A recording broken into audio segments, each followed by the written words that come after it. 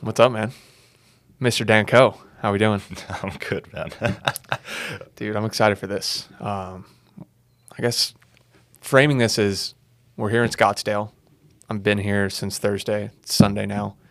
And wanted to get this conversation on the books. When did we plan this? Monday? Something like that. Pretty short. It was very short. Quick turnaround. Yeah, because you didn't even come out here for this. It was more so No. like you had something planned. The idea came to mind. We executed. And here we are. Yeah. Yeah. I knew that I was only going to be here for a certain amount of time, and getting this was a priority. Because, so why are we here? We've known each other now for 2 years, a little over 2 years, probably some time in 2020. And a lot has happened during that time. And I think catching up, like we haven't sat down and said, damn, what's really happened over the last couple of years? Where are we at now? How do we get here? And I think it'd just be fun to go over all that. Life, fitness, business, pretty much everything we got going on. Yep. I like how you framed it earlier, where this is what we would have wanted when we were just starting out, is like long, unfiltered, unedited for the people that like that kind of stuff. Like I personally enjoy very long form content. Like a lot of the time when I'm not looking specifically for like a strategy or something else, it's more so to gain perspective so that I can approach a strategy or like generate ideas or set a new goal or just gain clarity on what it is. Because throughout this entire 3 hours, there might be one thing that one person picks up that changes the entire course of their life, even if that thing is insignificant to us right now. And I liked how we talked briefly before we started about how like I personally, I don't know if it's an aspiration for you, I want to hear about that, but it was an aspiration for me to become not necessarily a YouTuber, but like the people that I looked up to, that I aspired to be like when I was a kid. And at that time, it was like fitness YouTubers that I was watching. And then that branched into like podcasts I was listening to. And that really opened me up to like what is becoming possible with this entire space and where things are moving in terms of not only like the creator economy, but just what's possible for the individual to achieve and what's even more possible once they find people with those shared goals, shared purpose, shared perspective to kind of 10x the power of what it is that we're building. And this is already sparking a lot of ideas, so we can break this down subtly. But I think for context, we are the same age, 27. 26. When do you turn 27? October 22nd. Okay, cool. So I just turned 27 last Saturday. We have very similar inspirations, like you said, fitness YouTubers. I think we have interesting similarities in our fitness journeys, business journeys, all that. And so that I think we look up to very similar people and have similar inspirations. And like you said, those people that we look up to, whenever I was exploring or listening to them, I loved these long form conversations, especially when two of them would get together that didn't really interact that much, right? Because you got to see them. A lot of times they would operate in their own lane, and then seeing them together and letting their ideas mix. And we're fortunate now. It's still kind of interesting and funny to say, but like we've become those people for a lot of individuals on Twitter, Instagram, YouTube, all that. And getting our ideas back and forth, I think, is going to be fun. Who knows how long we'll go today? I think 3-4 hours. We'll see. I got plenty of caffeine, so. Yeah, same.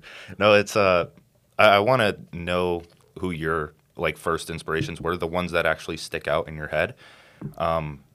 Because for me, the first people was like the golden era of fitness YouTube, where it was like Matt Ogus, Chris Lovato, or Yucky Lovato, and they had like Legends of Aesthetics. They started their clothing brand. Mm-hmm. That was when Gymshark was just starting up. I don't know what happened to them recently, but it was them, Joe Delaney. And my favorite things were when they got together like this, and then they either did Q&As or it was just the unfiltered, like back and forth questioning. So Like one of my favorite videos, it was from this guy Abdullah Zinab. If you've never checked him out, dude, he's severely underrated, but it's because he's like just dropping straight heat and he doesn't care or give a shit to like cater to the algorithm. He's this insane endurance bike rider. He started out with like Olympic lifting, and then he met up with like Matt Ogus, Yucky Lovato. He became like friends with them. That's how I was introduced to him. And like he's done just insane shit, and he just comes with these philosophical lessons from endurance racing. And I could go into like weird stories that I've heard from him, but he was like riding one time. He just didn't want to stop. He was riding for hours straight, like staying at hotels, getting straight back on the bike. He was literally shitting his pants on the bike because he did not want to stop. Like he was just deep in the trenches, and that's what he talks about. I don't know. It's those type of videos where you wouldn't expect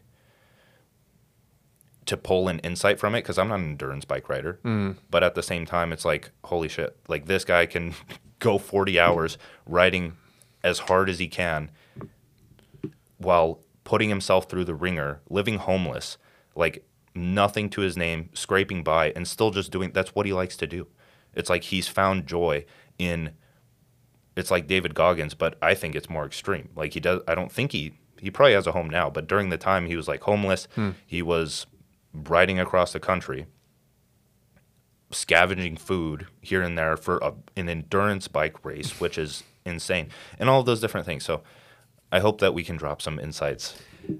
And what's so cool about that is you've developed a relationship with him and watched so much of his content, and same with those guys. Matt Ogus, like that golden era of that was probably 2014, 2015, like early YouTube. Yeah. Those videos are 7-8 years old, and you have developed a relationship with those people just by them documenting their life. They've influenced my entire journey. Exactly. And I'm not even in the fitness space. Me too. And I think fitness is definitely and that could be just where we start with some of this, but it is a funnel into everything else, I think, because you take ownership of your fitness and your overall health, and it's a gateway drug to business, to taking just full ownership of everything.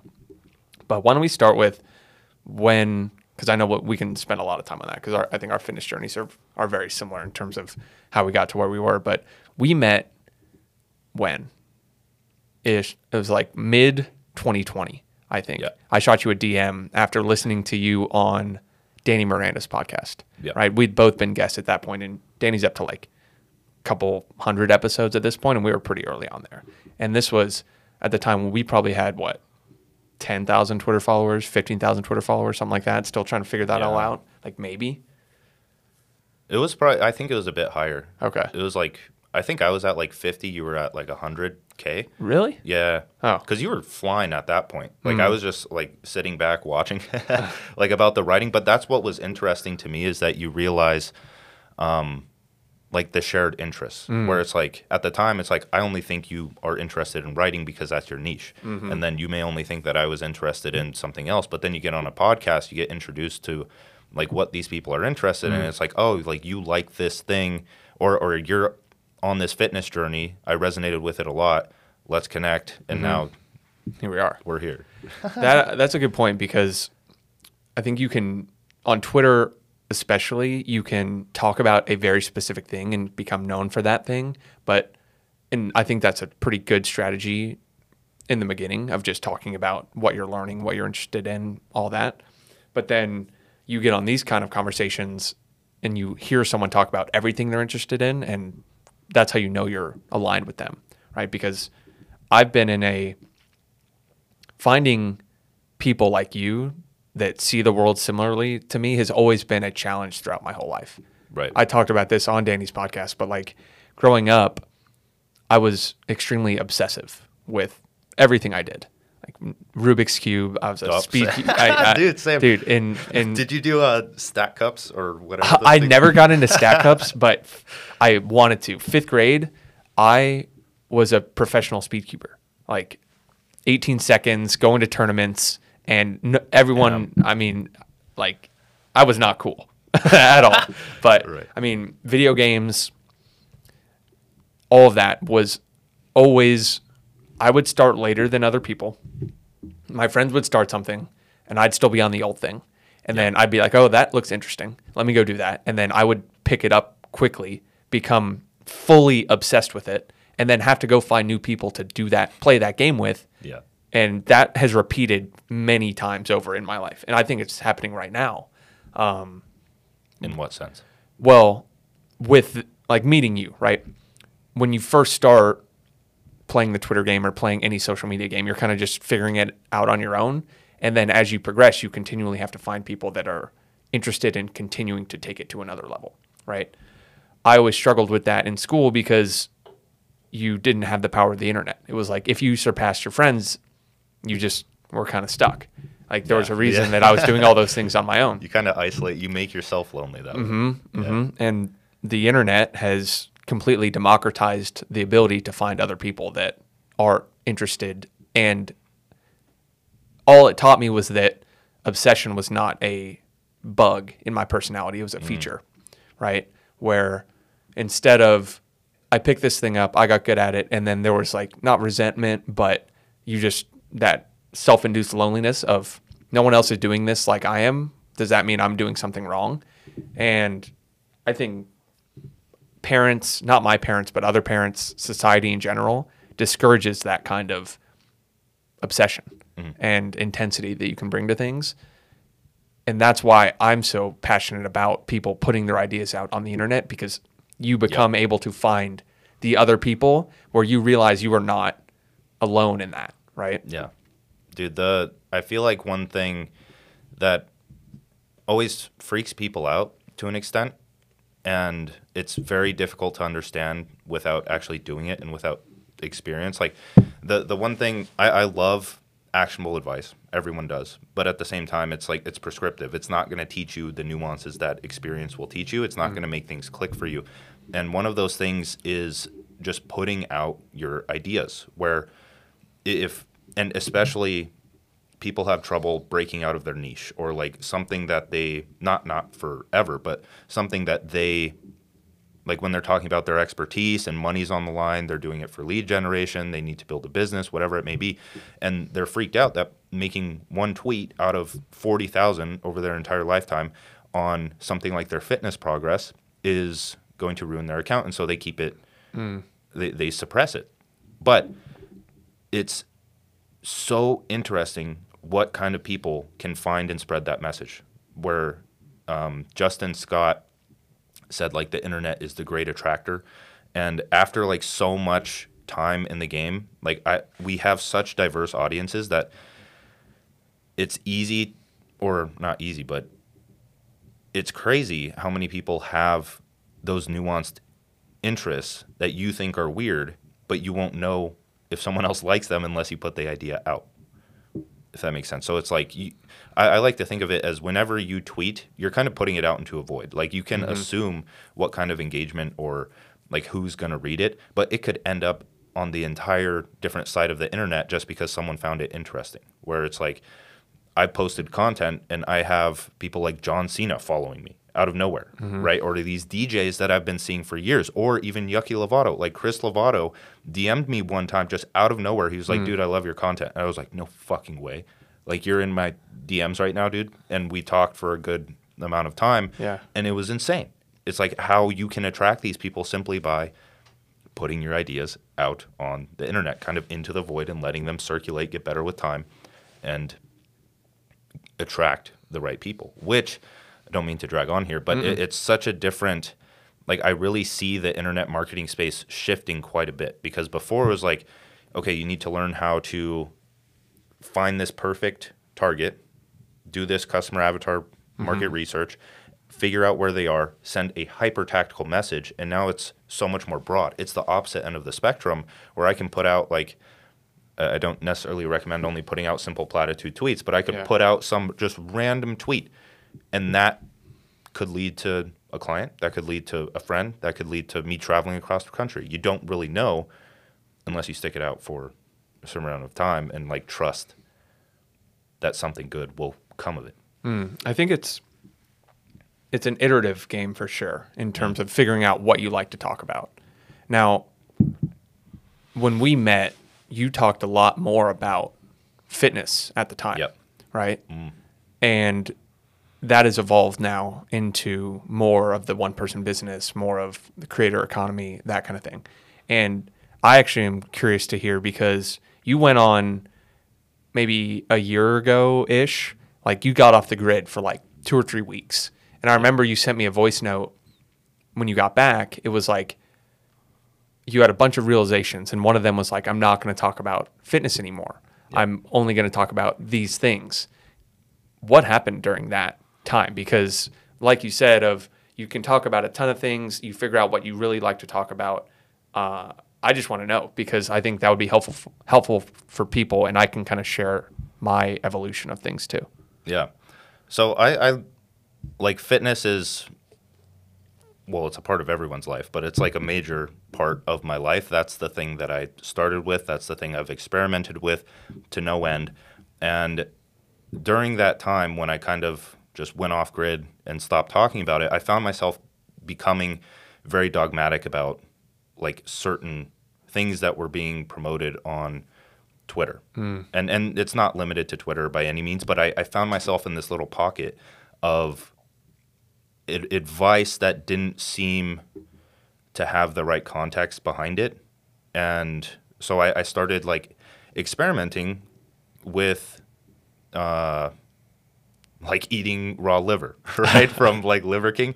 That's only one example. That's an extreme example. And I found myself without, it's like, yeah, I noticed some benefits, but I kind of just conformed to that mindset of like, I'm doing this weird thing. I'm going to talk about it because it gets engagement. It got engagement that reinforced it.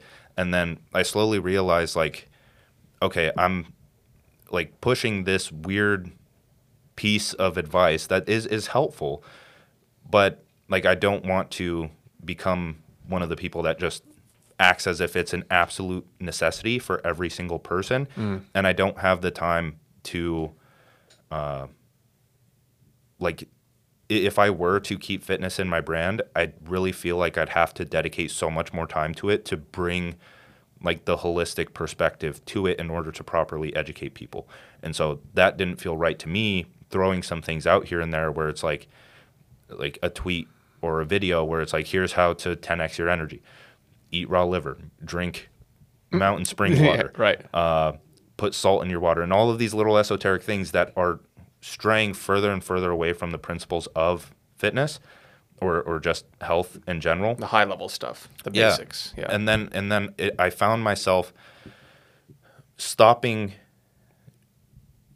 or feeling bad if I like didn't abide by it. Like if I had an artificial sweetener, I'd be like, I need to tell Twitter that I need to confess for my sins.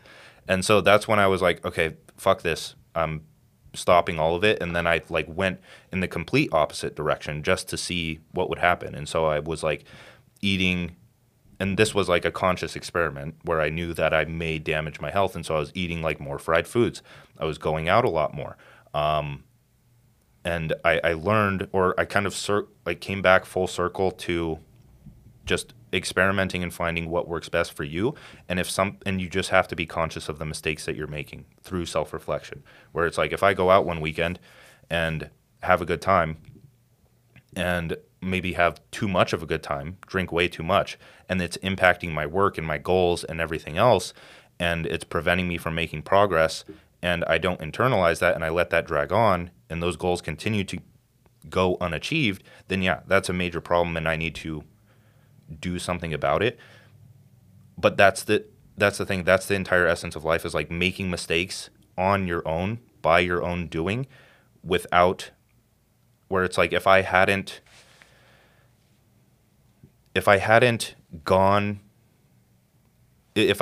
like consciously experimented with the fitness information that I had in my head, like the knowledge that I had around fitness, and consciously put myself in a place where I was going to make mistakes, then I wouldn't, it would just, I'm having trouble articulating this, where it's like,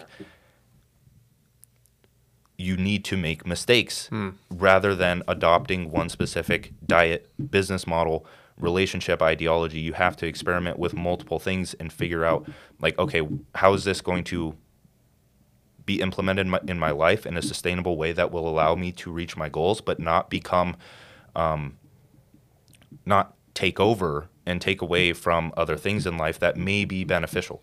That was the big takeaway I got from it, is where it's like writing anything off for good, even if it's like the worst thing in the world, which I'll probably never touch, like the worst drug in the world. Of course, like maybe who the fuck knows, but like you have to approach it from the place of, I don't know, you can't find what you enjoy if you don't find what you don't enjoy. Right. That's slowly becoming where my I message. think where I think the higher level principle of what you just said was when you were writing and talking a ton about the fitness journey, it was public experimentation, right? You were figuring it out as you went. But And- it wasn't framed as that, and right, that was my exactly, problem. exactly. And then once you get those basics down, then you have to start talking about the new things you're doing, and that gets into the more esoteric side of things, the Yeah. liver and whatnot. And at that point, it turns away from I'm experimenting to, because I'm experimenting with things that are less of the fundamentals, I feel like I have to justify like why I'm doing it in a sense. Yeah, yeah. Right. And I mean, your fitness journey is relatively similar to mine. Like 5 years ago, I was 280 pounds. So less, Yeah. and you were never drastically overweight, I don't think. Not right? drastically. Yeah. But I definitely bulked a bit too hard. Right. I mean, so I played football in college, and so it wasn't like I was in poor shape, but right when I took my last snap and I could no longer play football, I basically was 280 pounds and said, I have to figure this out. I was either going to 380 or 180. Right. And so as I was taking my steps, I started to kind of think and write publicly about that, of what I'm trying, what I'm doing, as a way of crystallizing that experimentation, right? Yeah. And I think that's the higher level principle here, is you want to be doing that experimentation and sharing it, and this beyond fitness, sharing that journey is what people are interested in, Yeah. right? Because they want to see that you don't have it all figured out. And if I've learned anything of getting to meet these people who we've looked up to for a long time, they were figuring it all out along Right. the way as well. Yeah. Right. And so that takes a lot of pressure off too, right? Instead of, hey, I need to go be an expert in this and then tell everyone that I'm an expert, Yeah. and completely flip it and say, I actually have no clue what I'm doing most of the time. It works so much better. It's so much better, so much easier, and you learn because of that, right? Yeah. You take that beginner's mindset of, I'm going to put things out through the lens of, here's what I'm trying, here's what I'm thinking. Anyone else interested in this? And this goes back to how you attract those people. It's, hey, I'm running those similar experiments too, right? So most of my tweets and content and things I'm thinking about right now are always through the lens of, I'm trying to learn this. It's like a reminder to myself, or here's what I'm currently learning. I'm going to try to distill that and then hear what other people have to think about it. Yeah. And I think that's why I liked watching those people so much, is because they approached it from, they approached everything from an open mind, where it's like, this is what I'm doing. It may work. You should try it out. But it doesn't matter at the end of the day. Like, this isn't the end all be all. And that's what I started to realize more and more with social media. And the more you get on it and the more you get immersed, this can be a very potentially dangerous thing for people that are just starting out, is like finding those little pockets where people are giving out confidence or confident advice, which is a good thing. But you have to approach everything with a critical mind, and you have to take into account the context and goals that everyone is working towards. Because this applies to much, much more than health. And this is also another reason why I kind of like went off grid, is because I found myself in a like radical pocket of the internet, and it was people like it was all the COVID information, or even like wearing masks and other things. And I started intentionally exposing myself to other sides of the argument. So I started researching the opposite, like, are seed oils good for me? Right? And I found some stuff, but then that just showed me that any side of any argument, regardless of health, politics, whatever. It can be argued on either side to the end of the world, right? And just picking one side without regard for that seems to just be the source of suffering in someone's life. When you attach to some form of idea or ideology, that is the source of your suffering, because you're going to, like, when people challenge it or people are getting results with something else, then it's going to threaten you, and you're going to feel the need to defend that, and it's only going to dig those pockets of the internet deeper and deeper. And so that's what I'm trying to move away from, is to try and give more holistic advice, where it's like, I like the one-person business model. I love Twitter, and I'll give you all of the information I can here, but I try to preface everything with, like, make sure this is aligned with your goals. Like, if you want to try it out because you have nothing to try out, go ahead and do it. But at the end of the day, like, there may be a better option for you, and I want you to keep your mind open to that and not get in these petty little arguments online about the best outreach strategy or the best way to write a tweet or the best way to grow on a platform. It's like, there's so many different ways to do it, and the fun is found when that's where the joy in our lives come from, is through experimenting and figuring out a solution, creating some form of value, and then passing it off to others in a non-dogmatic way. That's like where a lot of joy in my life comes from. Have you found, or you ever read that article from Paul Graham, Keeping Your Identity Small? It's all about, sounds good. It's a very good article. It's all about, you want to minimize the number of labels that you give yourself, right? I am someone who follows the ketogenic diet, or I am a intermittent, like whatever that's on the health side. But the more labels you attach to yourself, the more you are going to fall victim to consistency bias, which is Cialdini's like number one driver of human behavior, is aligning on some kind of identity you formed for yourself, right? So when you prescribe to a specific dogma, right, and then you do something, I think your point on the source of suffering is literally acting out of alignment to some kind of label or identity that you've crafted for yourself. It can be spun in a positive way too. This is something I've been writing a lot about, not in public, but in private for now, until the book launches. But I think Naval said this somewhere, where your purpose is your axis of suffering. And so you have to choose that wisely. And I like to frame it as conceptual survival, where so when you identify with some form of an identity or goal or label, whatever it may be, your actions are going to follow suit in order to survive that identity, right? Since we're like humans and we conceptualize things, like the principles of survival don't only apply to our physical nature, but you can like note those patterns in the mental nature, right? The mental plane of life.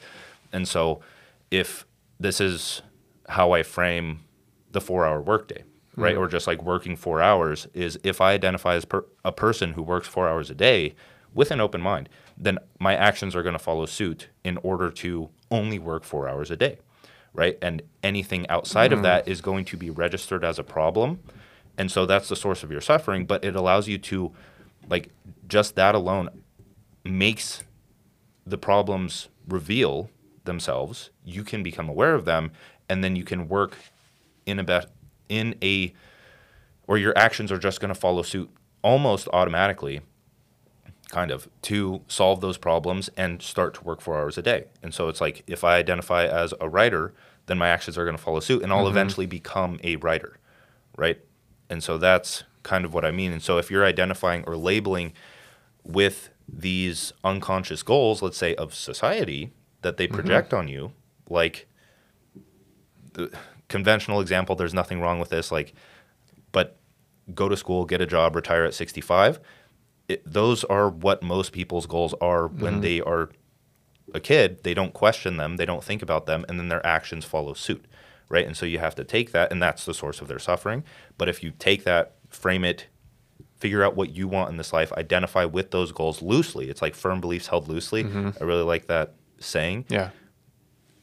And it actualizes, like, as long as you're consistent with it. Part of the number one, I had like 10 takeaways from last year. So last year coming up. I love those takeaways, by the way. Yeah, that was a lot of fun. I mean, I spent an entire week in Sedona off the grid, no phone. Like, let's think about the year, because so today's the 25th of February. 4 days from now will be my 1 year of leaving BlackRock. So 1 year, no full-time job, which definitely the best year of my life, but I made it a priority to get that time off the grid at the end of last year to reflect on it because I saw it as such a pivotal year in my life. But one of them was me especially, but I think this goes for a lot of people, is the liquid takes the shape of its container, right? Where when you craft some kind of container like you talked about of I'm someone who works 4 hours a week, right? And you find out what those actions are that either vote for that type of, so I love the quote from James Clear of like, you become the type of person you want to become by, I don't know the exact quote, but your every action you take is a vote for that type of person. So overwhelm yourself with evidence is another thing Alex Hormozy says. It's like, figure out who you're trying to be and then gather a ton of evidence for that person. And I've started to do that with identity lists, right? So an example would be if you want to label yourself in something that you want to live up to, right? So you can go the other direction, like we talked about, of like being very dogmatic, but you can spin it in a positive way of aspirational. I want to be someone who works 4 hours a day. What does that entail? I need to be focused. I need to be organized. I need to be whatever. And what's hard about that kind of behavior change is it's not very easy to see tangible progress towards that, right? It's hard to think in your head, like, what is that evidence? And so what I've started doing is anytime I want to start some kind of behavior or make some kind of change, I just make a list and pin it as a note in my phone and turn any action I take towards that, I just put it in there. Right. And so I'm gathering this big list of evidence over time that is supporting that thing. Right. So if you were to do it with, I'm someone who works 4 hours a day, it could be, I plan my day the day before. Right. And it's fun because it's now kind of hacked the dopamine of, I take those actions because I know I get to go write them in that identity list. Right. And it's like, it's a new source of gamification in a sense of like, I'm going to take those actions. That's going to reinforce my belief that I am that type of person. And then that flywheel starts to spin more and more. And I've been experimenting with that because I have to be careful with those labels or things I give myself because I will execute them and for a long period of time without looking up. Right. And same. For better or worse. Right. Yeah. It could be, if you do it correctly, it's a superpower, but obsessive personalities, like we talked about, applied to the wrong thing, not good. So I have to be careful about what those labels are. Yeah. I like I told you I need to do this, but the identity list is good. Like I want to come back and frame it. So would you summarize it as like you have a goal, you make a goal conscious, and then you're working to change your behavior to actualize that goal. And with everything you do that will help you reach that, you write it down to reinforce that. And then it becomes that. Yes, exactly. It's like you start to do it so you can write it down. Yes. And it reinforces itself. So an example, right? I have a big frame I'm trying to develop right now is a mindset of financial abundance, right? So I grew up, I was by far the poorest kid in my neighborhood, in my friend group, all of that. Right? Very, financial situation, not good. I've been able to break out of that through various things, working, whatever. But there are still behaviors and beliefs around money that I can tell were entrenched at a young age. And for a while I was like, what does it actually mean to develop some kind of abundant mindset around that? And now I just have a note of, I'm someone who has an abundant financial mindset. What does that mean? Well, I always have more than what I need, and I operate that way, right? Instead of hoarding things that I have, I let money kind of flow as energy or something like that, right? So an example would just be growing up like tipping a valet driver, right? I think learn from my dad or something like that of like, they didn't do that much. Like, don't worry about it, right? Yeah. And you think that that's kind of a normal thing. But that is a sign of scarcity, right? I can't be tipping that extra amount. Those are little things, but now like I tipped a valet driver $20 and I put it in that note, right? And then that's like stacking evidence against or for someone who operates that way, right? And I have that. I have some others that we could talk about, but that's really what it is, right? And as I'm going through that scenario of like, here he comes with the car, I feel that belief of like, don't tip valet drivers, right? They're just doing their job, something like that. Yeah. But then I know, okay, if I do this, I get to go write it down, and it's silly, but it works. And that starts to reinforce, because over the last 6 months, I have like 100 things in that list that I can then read through whenever you do that for a long period of time. And what I've been trying to do is just gather one thing per week on those like 6 or 7 things that I'm trying to do. If you do that for a year, you have 50 pieces of evidence, right?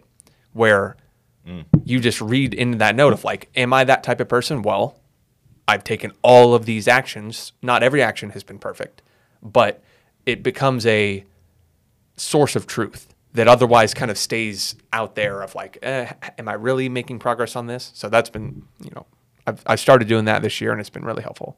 Yeah, I'm going to start doing that too. But this popped a question that I have for you is like, how has your relationship with money evolved from the time,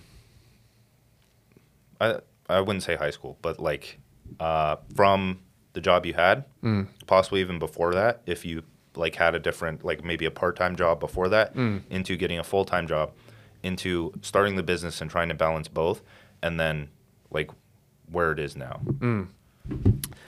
So a couple ways of going about that one. I think starting back in high school.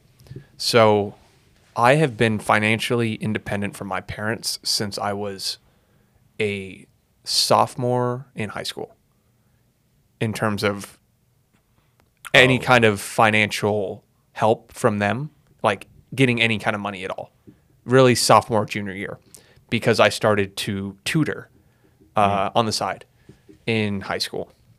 And I was getting paid ridiculous amounts of money, like at the time, $40 an hour as a tutoring math to. Damn. You find a way. Tutoring SAT math is like the most profitable thing, because you're pricing off a value, right? Yeah. The parents are you very learned that early. Right. I learned that very interesting, because the parents are like, "You're going to save me a ton of money if you just get his score up." And I was just good at math, right? I don't remember my math score, but it was pretty high.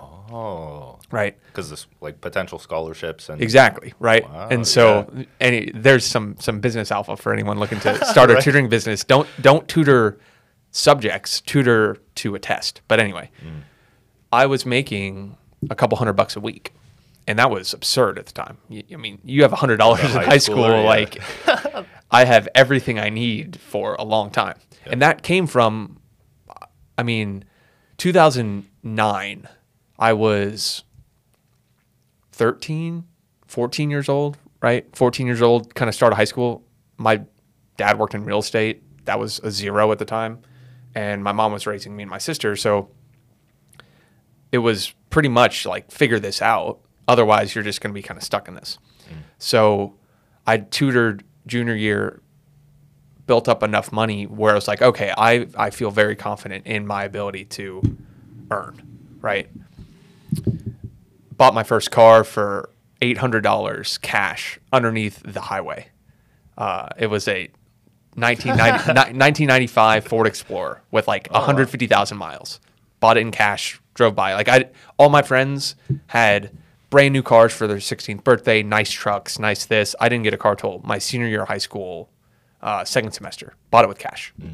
I say that because I have been building up that kind of sovereign, earn your own money. This is what needs to get done.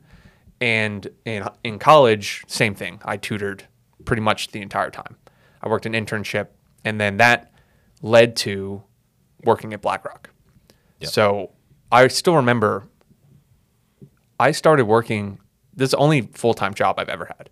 I was an intern there going into my junior year and my senior year of college. Worked there for 3 years, completely only job interview I'd ever had. Like everyone else was running the gamut of like, oh, wow, tons of interview, like 20 interviews, banking, all that. And I never had to do that. But even when I started there, I was like, this is an absolute dream job. I'm going to make $100,000 a year, like an absurd amount of money. And then I got into New York City, and that like feeling of scarcity came rushing back because I'm making that much, but 55% of it goes to taxes, right? I'm paying an absurd amount of rent. And I was like, here I am. Damn, I didn't know that. Rip to all our New York people. Oh yeah. No, I mean, seriously, it's like 50. So the take home rent or take home money of like a first year analyst in New York City is negative. If you factor in rent, you factor in taxes, you factor in any kind of social activity. And so I was like, this was a dream job for me. I thought like, oh, hedge fund trader. This is amazing, right? And I started working there and immediately was like, this doesn't feel like right. I felt wealthier when I was just a tutor, like where I could ramp things up. And that was extremely uncomfortable to get back in that situation. Like, oh, dream job. Oh, wait, no, it's not. Like, you're stuck here. You are not even saving any money. You're not earning. You're barely able to invest past what you spend on a monthly basis. And so that was paired with the vivid image I have in my head of someone on my floor asking their boss to go to their son's Little League game and their boss saying no. And this guy was in his early 30s, mid 30s, something like that, where I just knew that I wasn't going to work a full-time job forever. But I didn't quit right away. I just started to kind of put other ideas out there of how could I get back to a way of earning my own income, right? Yep. Back to being a tutor in a sense, right? It was a side hustle. And so I just started to put my ideas out on the internet. Yeah. When Ship 30 started, which kind of skips a bunch of steps, but the original goal with Ship 30 was to make $10,000 in a year. Yeah. I was like, oh, if I can make 10 grand in a year, that's an extra $1,000 a month. Like that was so much more than I was saving or investing at the time. I was like, that's a dream. Mm-hmm. And I love saying that because people look at what it's multiple seven figures now of like, you had to have had that big ambition. Yeah. But no, it started much smaller. So long-winded way of kind of coming all around this story of I sought the ability to have control over my income again, where inputs directly led to outputs. Yes. I was slaving away 14, 15-hour days, right? Learning as much as I could while I was on Wall Street, but there was literally no way I could have done 1/10 the effort. Yeah. And that never sat well with me of seeing other people who either worked way harder than everyone or way less and everyone made the same. That wasn't it. Right? Yeah. So I sought that ability to earn my own. And here we are. Yeah. That's incredible, man. And I think I don't know why this came to mind, but I've thought a lot about like why I've made the decisions I have throughout my life, because I grew up like in a religious household. I don't think anybody in my family actually went to college. I was the first to go to a 4-year college. I didn't graduate, but first to go. And like I was the first to kind of do everything differently. And for some reason this came up, like the example came up with like a TV show that would illustrate like a boss telling someone else like, no, you can't go see their kids. And like when I would watch things like that, it would hit hard. And it's like the signs are all around you. Why are you doing this? Why are you doing this? Like, what's the dissonance here where there's clearly a different path? There's clear that this is a problem that I don't think anybody should have to face. Mm-hmm. Maybe at times, and I think it's starting to catch on, and like the symbols in not necessarily mainstream media, but just media in general are being internalized by more people, and it's slowly leading to like where we are now, not only as individuals, but like more people being introduced to, or I would say the internet marketing space is shifting away from like what it was before, where it's like all these crazy funnels, flexing screenshots, all this other stuff, and it's opening more people up to the possibility that they can do it too, because I believe a lot of people can. but the stigmas are dying, which I really like, of like, oh, he's just a sleazy salesman or he's a sleazy internet marketer, when they're slowly becoming things of the past. There's still a few here and there, Yeah. but the majority of them are like, people are favoring and paying the authentic people that we used to like watching, not only through attention but money, and more are becoming open to providing a product or service that is genuinely helpful to other people. Because back then with YouTube, like, the internet marketing space was just starting out as well. So they were creating clothing, like the clothing brands, just out of like pure passion. But now if they learned from the internet marketing principles and were able to package something up that is like more helpful, you see that all the time now in the fitness space. And like, I've bought a ton of programs that have, like, I've toyed with and have really enjoyed, and they've really helped my life. And everyone's giving out great information, giving great guides most of the time. But yeah. You said this a bunch, where everyone has $100,000 worth of product ideas sitting in their head. And Will says that too. It's a good angle. it's very good. It's true, because people that are dissatisfied in their job maybe don't think they have that ability, Yeah. right? It's a very frame-breaking thing. Like I said, $10,000 in a year would have been crazy for me until that first $10,000 month, and then you're like, oh, wow, okay. Yeah. That wasn't any more effort than I thought it would be, right? And I can see a path to scaling that. I don't know. I think people are coming around more and more to the fact that the internet has created the ability to take the ideas in your head, share them with other people, and be compensated for it. Yep. And takes remarkably few people to accomplish that amount. Yeah. Right? Yeah. I want to frame it like this. So I feel like a lot of beginners, until they make this realization, like, they don't want to create a product, or they don't think they can create a product. Even if they have some form of expertise, they don't see how it fits in the market. But even then, like, let's say an absolute beginner, right? Someone who's just starting out, maybe they like productivity, but they haven't dove into it. They have no skills, no interest, nothing. Slight interest in productivity. It's like, you don't have to, like, while I talk about like consulting, coaching, freelancing, talking about like giving actual advice online, all these other things. It's like, you don't really have to do that to start a personal brand, share what you're learning, because even a brand, it's like they develop a product for a problem in the market. If you are interested in productivity and want to dive into it more, you can create a product immediately. Like, I can go on, you can do it digital, but I'll use like a physical example. It's like, if I like productivity, I can buy a planner and I can make my own without any expertise, right? And if it's helpful, that you can only know it's helpful if it helps you or if it helps the market. Like, that's how you gain the experience, is by actually creating it and putting it out there, rather than waiting until you have the experience to create the same exact planner and then put it out. So I'm curious, you could, I feel like you have something to say. No. You are spot on. And the important thing about what you just said is, you have to pick something to then go build the skills that picking that thing does. So, for example, are you going to, say you make that planner, okay? You're going to learn so much about physical products, about marketing, about sales, all that, because you picked that one thing.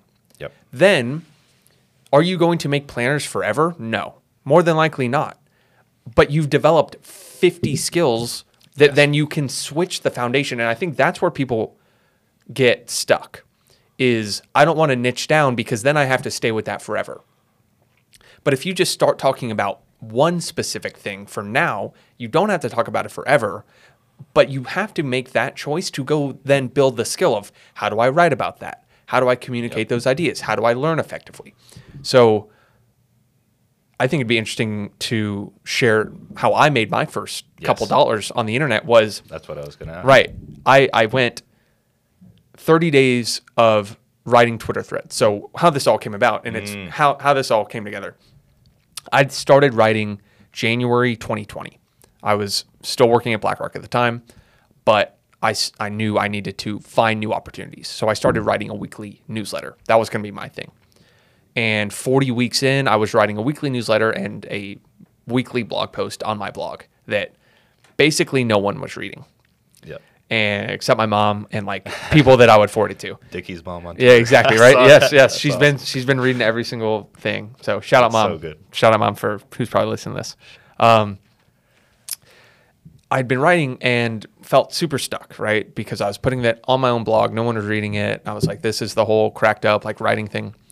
And I was ready to give up entirely and just stick with work in finance. But I started to say, okay, I'm going to take one last shot at this, but I'm not going to write on the blog. I'm going to write on Twitter. And what am I going to write about? Well, instead of writing these blog posts that like I'm not an expert in, I'm trying to like frame myself as an expert in this thing that I'm not, like writing about productivity that whatever. Instead, I was just going to go listen to 30 podcasts, which I was already doing on my own, taking notes on all of them in that kind of learning consumption journey. But I just started tweeting Twitter threads on them for 30 days, right? So I was taking something that I was already doing, listening to podcasts every day on a walk, taking notes on them, but they were living in the back of a Notion folder that one, I never looked at again because that was just because I didn't have the public forcing function of putting those ideas in a concise way. I wasn't really internalizing them. So right away I was like, okay, I'm just going to put those out every day for a month. What that did was started to attract people who were interested in the same things as me. Because I was putting them in a social environment, not on a blog, they could interact with them. I was then meeting people, and people began to see me as a trusted curator and source of information. So all of that, all of those benefits, just taking something I was already doing and putting those ideas out there, right? 30 days into that, day 28, I put one out on Naval or on Balaji. This was like June 2020, July 2020, so pretty early on, like recognizing that Balaji had really cool ideas. I don't even know who that is. Balaji Srinivasan with like the network state. He talks about, well, we can talk about that later. But I basically listened to like 10 podcasts that he was on and distilled his worldview. I was ready to kind of quit this 30-day challenge. I tweeted it out, went to bed, woke up, and Naval had retweeted it, a bunch of people, and it had 4,000 or 5,000 likes. My newsletter went from like 100 subscribers over 40 weeks to 1,000 in the next 24 hours, right? I recognize the power of consistently putting things out there. Finished up the challenge, recognize the power of putting something out every single day, sharing what you're learning, all of that. Then people said, hey, you've done this for the last month. Do you have all these ideas anywhere? Like, have you put them in a product? Because I'd love to see all the things you learned over the last month. I was like, no, but I can. And I did that for the rest of the weekend. Woke up Monday, put it for sale for $20 and made $500, right? And that was incredible. That was the most, and I'm sure you feel this way too, like making that first dollar on the internet is by far the most addicting feeling ever.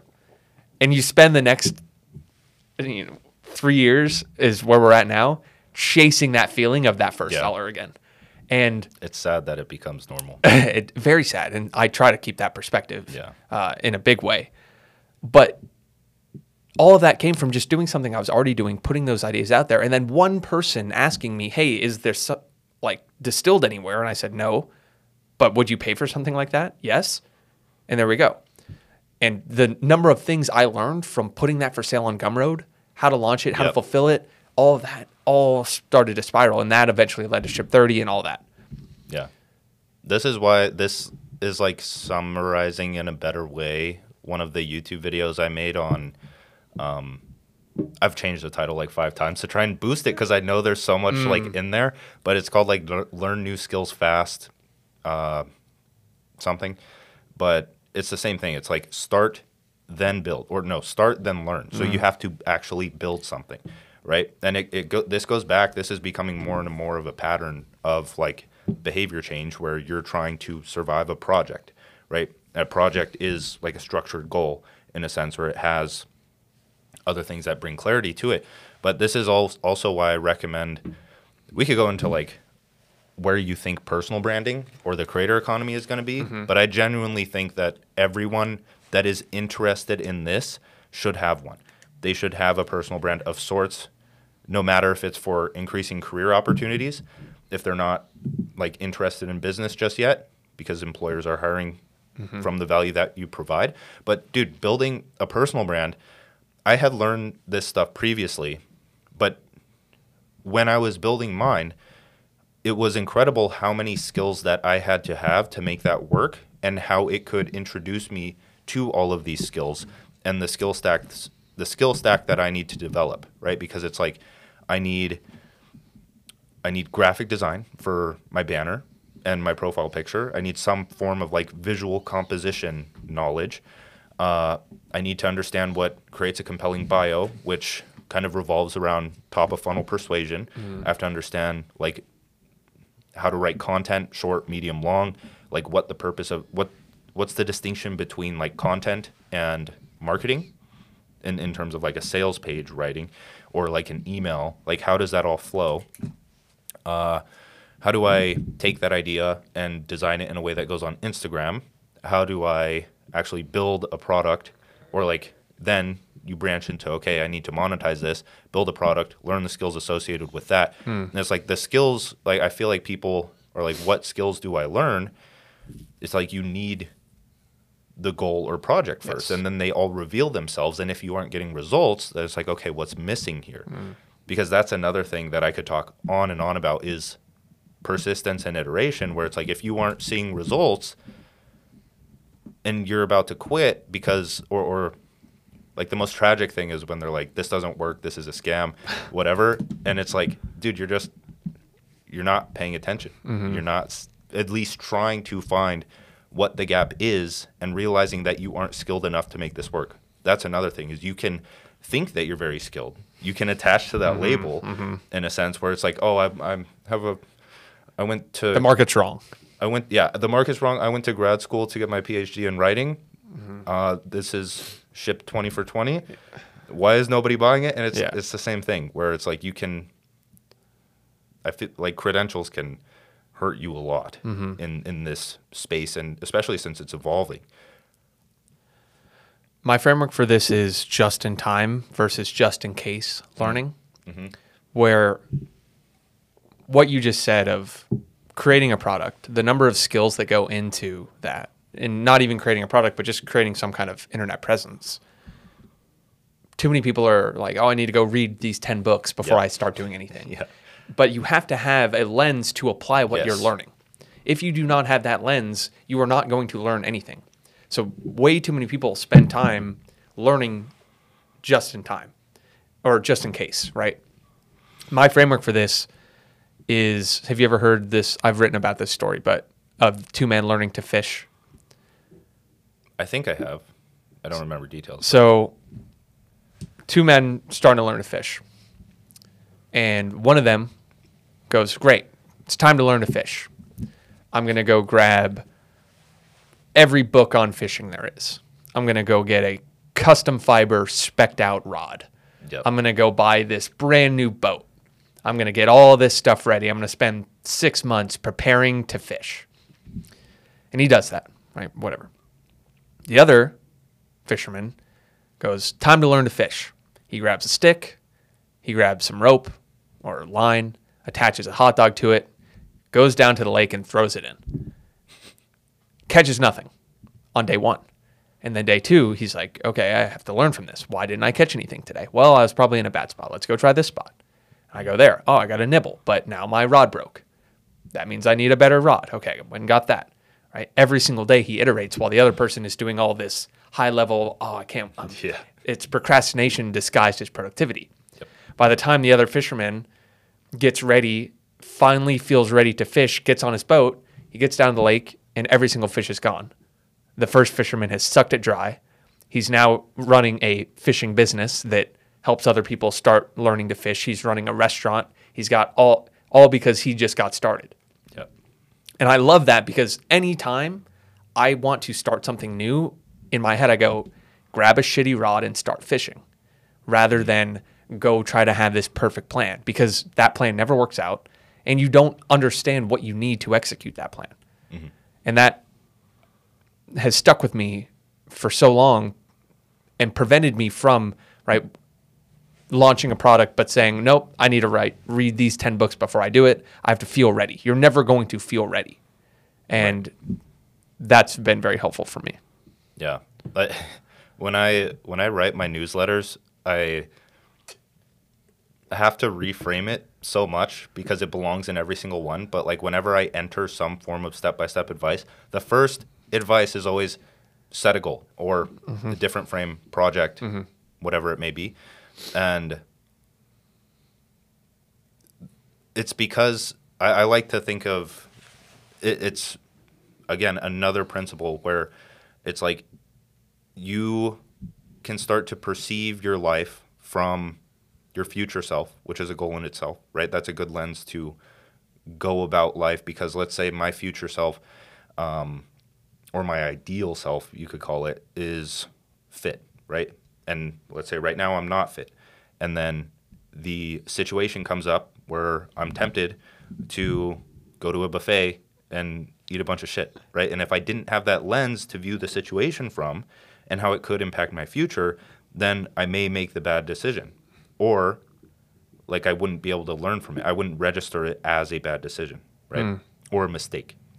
And you're supposed to make mistakes, so I'm not saying like, yeah. But it's the same thing with learning because that's such a huge lesson to learn where it's like I'm building this thing and now I'll read a book on it because I'll pick up those, like, that's how you register what's going to help survive that project, right? When you are like, okay, I'm trying to get fit and I'm scrolling on Twitter and now it's no longer mindless consumption simply because I have a goal. And so I'm going to pick something up, even if it's not related to fitness.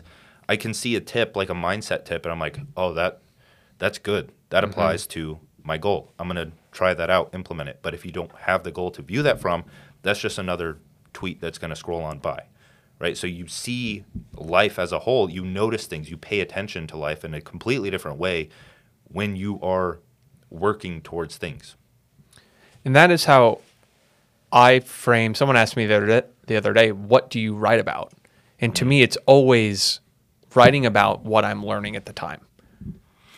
For a year, that was learning to write because I hated it in school. I recognized the power of it. So I spent basically an entire year learning that skill and sharing, and now I feel very strongly about it. Now as I learn new things, and we can talk about some of the projects we have planned over the next like 3 to 5 years, I'm simply on a search for what are the projects I could take on such that the byproduct of starting that thing is tons of new skills that I don't currently have. Yeah. And that is, at the moment,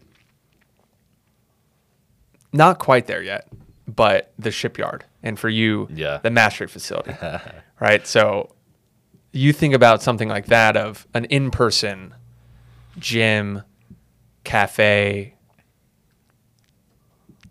I just smile thinking about it because it's like everything I've wanted for so long to be able to have. And what goes into learning something like that? So real estate. Yep. I have no clue how to do any of that right now, right? Legal stuff of operating a gym, operating a reception area, all of that.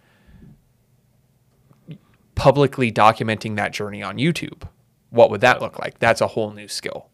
And so as I look at any time I'm starting a new project, I say, is that going to guarantee that I learn a bunch of new things? If it's not, I don't take it on. Starting to write on the internet was a forcing function for me to learn all those basic marketing, sales, everything, right? Now the new thing is I need to learn 10 other things. This sounds like the perfect thing that I could spend 3 to 5 years on. Yep.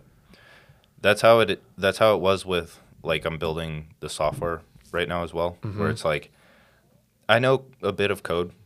Like, I definitely couldn't do it by myself. No way at all. But at the same time, it's like the challenge is what makes it fun. And I've like, through what we've done, we've proven to ourselves that we can, like, really make anything work. Like, it's not fear anymore. It's just like challenge. Like, Mm-hmm. what's the next challenge I'm going to take? But with the software, it's like I'm big on the one person business, and I'm kind of labeled as that, right? So there's things which are challenging my beliefs there, where it's like, okay, I'm going to have to hire a team.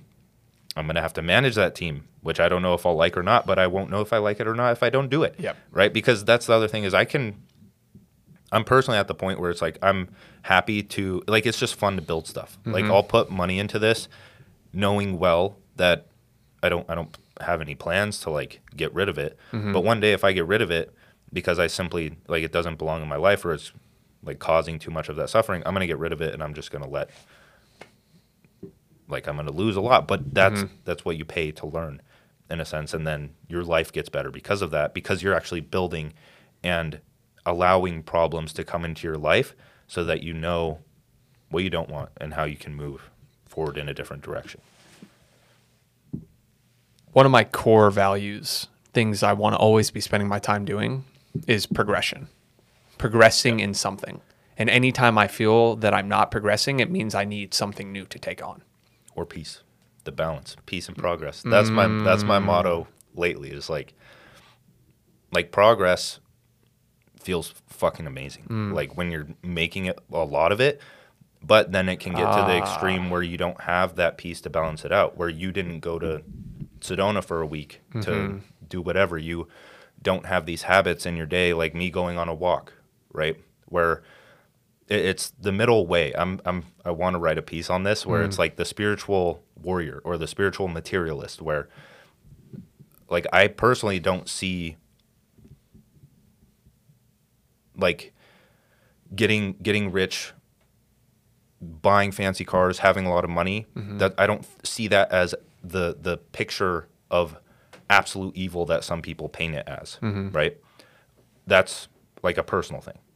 And so if it's not balanced in the sense, or you're just like pursuing it to pursue it for status, then why? But really we're pursuing it now or I'm pursuing like bigger and bigger things now because it's taught me so much. Like it's led to me refining my lifestyle because I've gained so much experience doing that I'm able to come in and actually create some form of a life. Like it's not absolute progress like the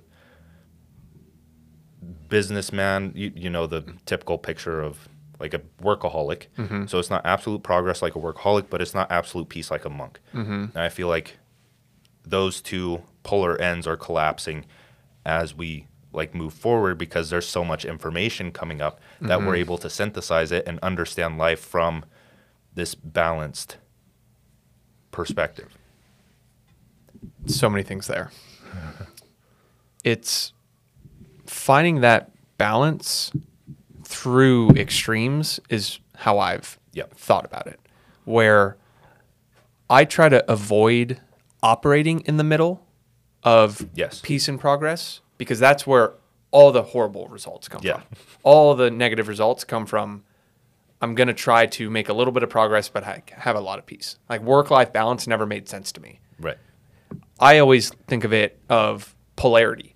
Yes. I want to be heads down, absolutely cranking out 15-hour days for long periods of time, or I want to be completely off the grid with my phone on airplane mode. Yep. And that's how I achieve that middle ground. And I do that with a lot of things of any kind of intensity. Bring it or totally shut it off. Yep. And I think you can do that on a macro level, on a year, right? I work very hard for 12 weeks and then I take a week off. I think you can do that on a micro level of 50 minutes of work, 10 minutes of break, something like that. And I think you could, unlike the middle of macro and micro is, but like on a daily basis, I have periods of intense work and then periods of completely, like that applies to every time scale, right? Where the opposite would be, I spend most of my day kind of doing nothing. I spend most of my week kind of in that middle. I spend most of the year kind of in the middle. Right. And then you look up 5 years later and you're in the same spot. Yeah. I think this adds the much needed, I don't know if this is what he meant, but I think this adds the much needed nuance behind I actually don't know if anyone said this, but it's like everything in moderation, even moderation. Like the key word there is even moderation, meaning you aren't in the middle. You're moderating how much time you expose yourself to each extreme and letting that like teach you the lessons of life, where it's like you're going to go through seasons. I like to think of it as like chapters in a book, right? And each chapter has a purpose or a purpose that you're pursuing, right? And so when you achieve some form of a purpose, you're going to potentially, like, unless it really depends on life situation, but a lot of the time you're going to like get launched into this phase of feeling lost, or like you don't know what's next. You don't see at the light at the end of the tunnel because it's too early in the chapter, right? And so you kind of have to stay mindful, test goals, learn from certain lenses, move forward. And then to me, a purpose, like that clarity is built over time just by going about life consciously, like noting those little things that can apply to a better future. And then like a puzzle, right? You start piecing it together, it starts taking shape, and then finally you put in one piece and you see like this part of an image and you're like, oh, okay, I need to move further in that direction. And then this side starts to take shape, and then you finally put that last piece in the puzzle, and it's like, we're going all in on this, like I'm obsessed for the next 6 months. Like I'm building this out no matter what, and nothing is going to get in my fucking way. So what is that for you right now? Because I think you spent that time off the grid, right? You came back, realized that you wanted to go harder on the one-person business, creator economy, creating your own ideas, shaping, however you would define that right now. And it worked, right? You came back with that clarity, blew up on YouTube, blew up on Instagram, honed in Twitter, right? You could see all those pieces start to come together. Yeah. As that, I don't know if you're reaching the end of that season or just the beginning, right? That's where my head's at for you. Is this the beginning of going even harder in this direction, or how are you thinking about that right now? It's slowing down for sure, because if we view like from a very like not on like a week to week lens, because there's occasional lows. Like that's the other thing is like there will be one day where you're like, don't really feel like doing anything today. I'll try and force some stuff out, but just wait it out. But that intensity really started in Texas when I was like, okay, I'm still dabbling in fitness here and there, but I'm not really enjoying this. Like I would have to see myself like turning this into my entire brand if I wanted to produce the value necessary that I know I have to actually make an impact in that space. But I also have this unique frame of the one-person business that I can take a long way. And so that's when like digital economics was born. 2 Hour Writer was broken off of that. And then after that gave me like throughout that entire time, that started giving me more clarity for the closing of my book.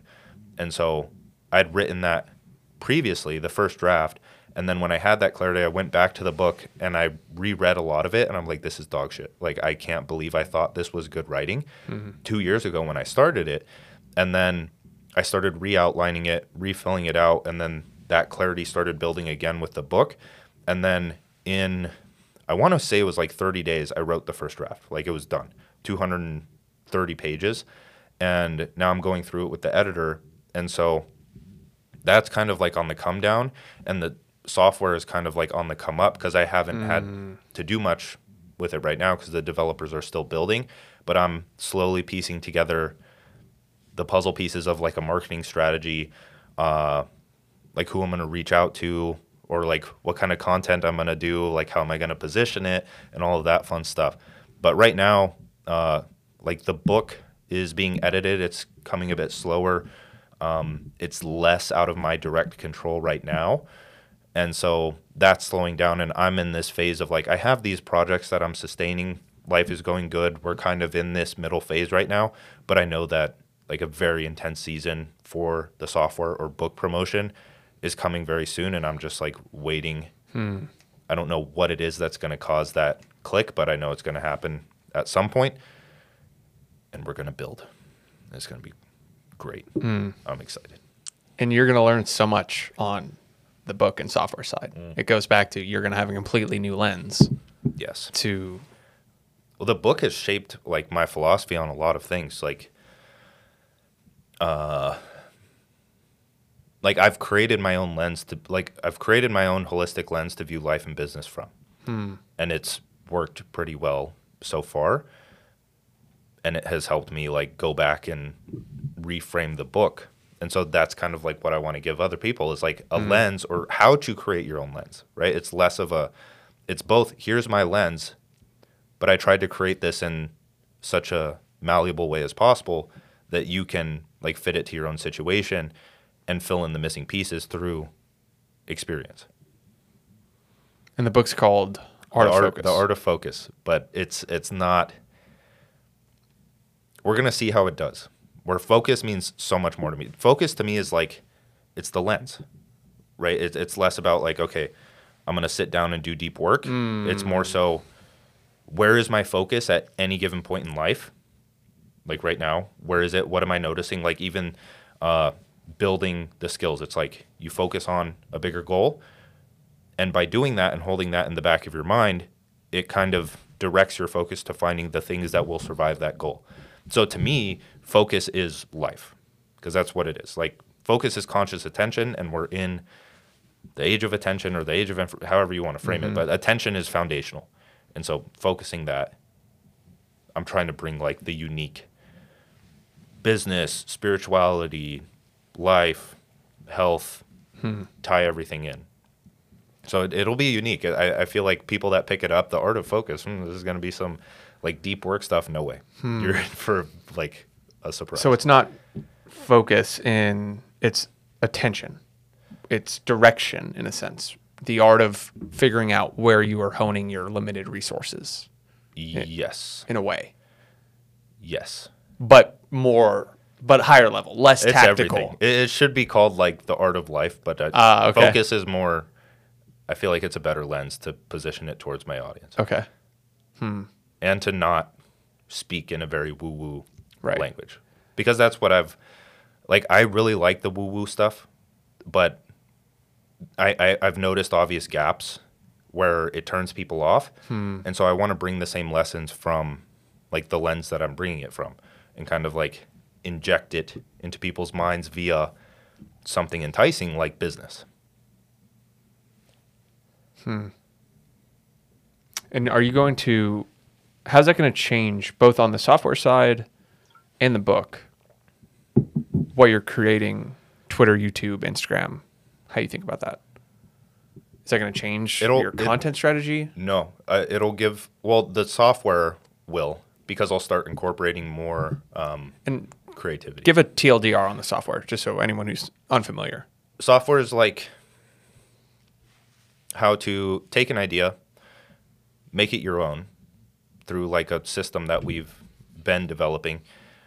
So take an idea that you like, make it your own, have some form of a second brain, like an intellectual database, Right. and then be able to connect and reference those ideas when it comes time to start a project. So whether that be sales pages, newsletters, articles, tweets, book chapters, all of that fun stuff. So it's like that gives it away. So it's a note-taking system at the highest level, but directed at a lens of creating from those rather than just gathering materials. It's like synthesis. Okay. So like the synth software. That's not what it's called. And I don't want to give too much away or the name because people could hop on that. Yeah, I feel and we you. want to make sure we have everything in place before we start giving out too much.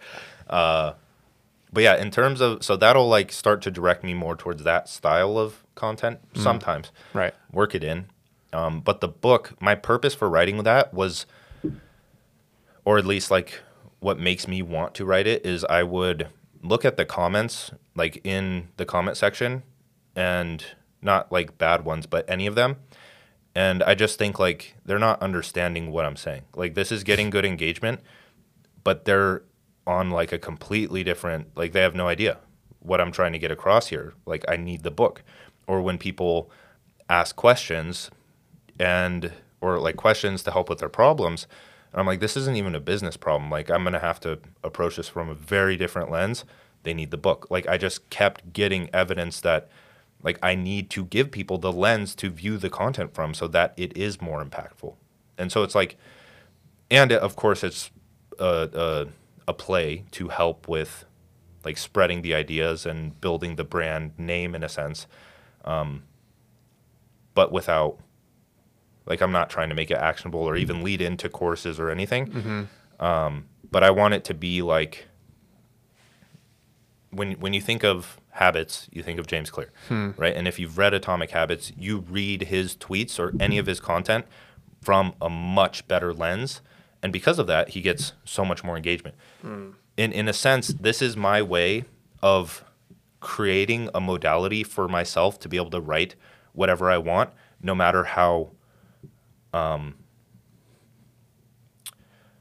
philosophical it is. Like this is my way of being able to write what I want to write and have it be understood. When if it was just a standalone tweet with no depth behind it, it would do maybe okay. Some people would get it, but I want more people to get it because it's the shit that's like impacted my life the most.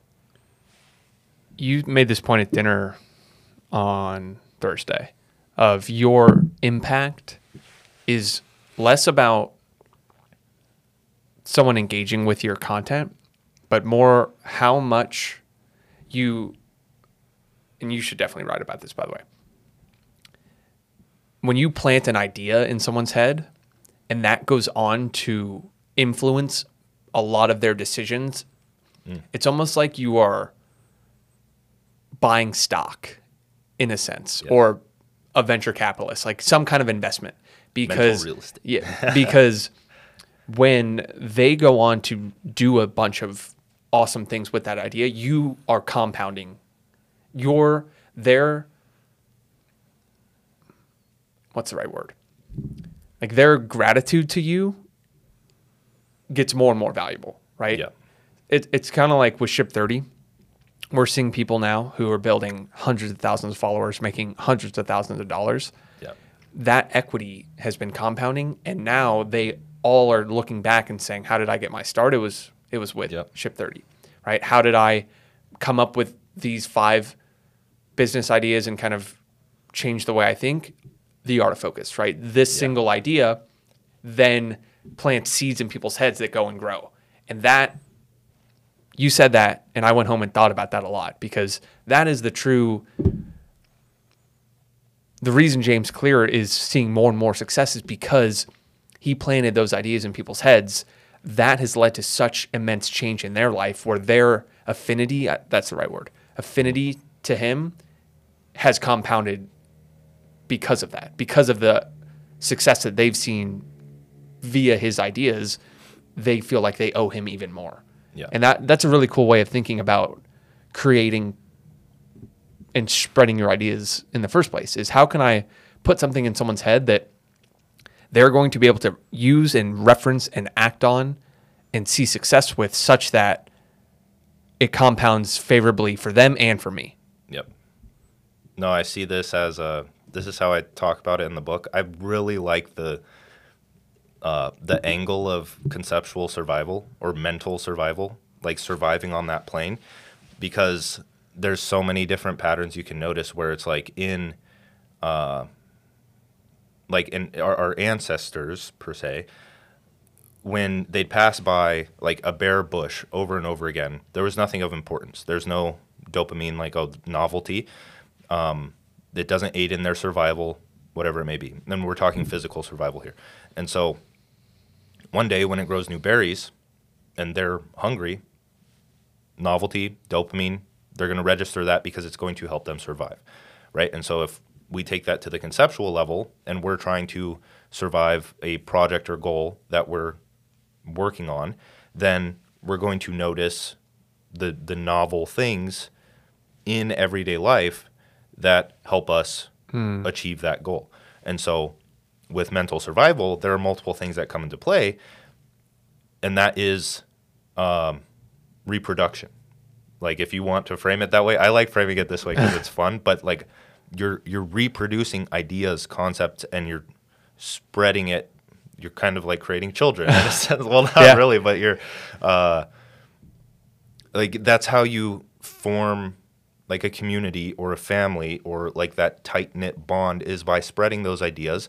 And if you want to take this from the spiritual lens, raising the collective consciousness by doing that. Like from A New Earth by Eckhart Tolle, that was like his big point is like you have to, I like to frame it as levels of mind because consciousness, again, like people can get turned off to woo-woo stuff. Not that consciousness is woo-woo, but I like to frame it as levels of mind.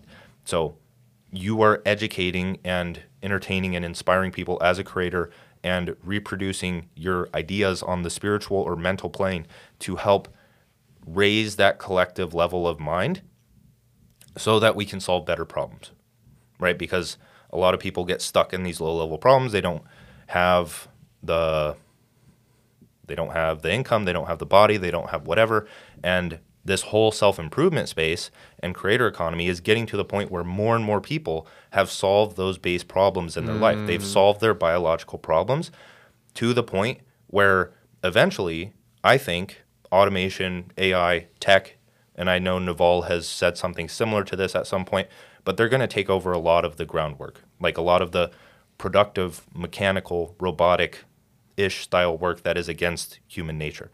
And then once you solve your own problems, you open up that mental space to start solving creative problems, to start entertaining yourself, or not entertaining yourself, but you start to survive on that mental plane.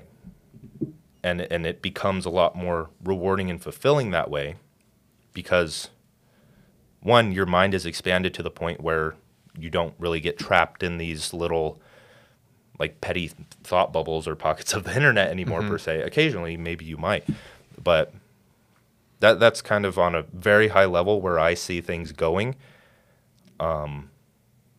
eventually. And I really do think, like, that's why I push the one-person business model a lot right now, is because it kind of, I like the term forcing function. I just registered what that actually means. But, like, the one-person business model is a forcing function for improving every area of your life. And this is why I think the creator economy can't get too saturated, is because people evolve. It's like if I want to start as a web designer, but then I learn enough where it's like I can create something better, then I desaturate the web design market and someone else can take my place. And then everyone evolves in their own unique way. And then they get to a point where it's like, I don't really even need this anymore. I want to go and pursue building this business because I have the resources to do so. Like you go and look at, I'd say 50% of the YouTubers with over 1 million followers, half of them don't even post. Like they stop because they've reached the point. Hamza just stopped, like at least completely, or they're just very inconsistent with posting. So once they reach a certain point, once they've actualized that purpose or whatever they were trying to achieve, and they stop, they open up room for the rest of the people. So it's individuals and communities evolving through the internet, through the mental plane, right? The internet is kind of how minds interact now. Education is never going anywhere. Nope. And that to me is the foundation of creator economy, is you are figuring out ways to do things and sharing it with other people. Now, you make an interesting point that I want to pull on a little bit of AI, tech, automation, solving a lot of these problems, allowing you to then work on higher level things. Yes. There's another side of that, though, where if you are not putting yourself in a place to leverage those, you are not going to solve those problems. So it's maybe they take care of where I have the picture of Wall-E from the movie where they people are 500 pounds and they're sitting there and it's like every dopamine receptor is hooked up to whatever you need because every other problem is solved. And it's like, all I want to do now is that, right? Yeah.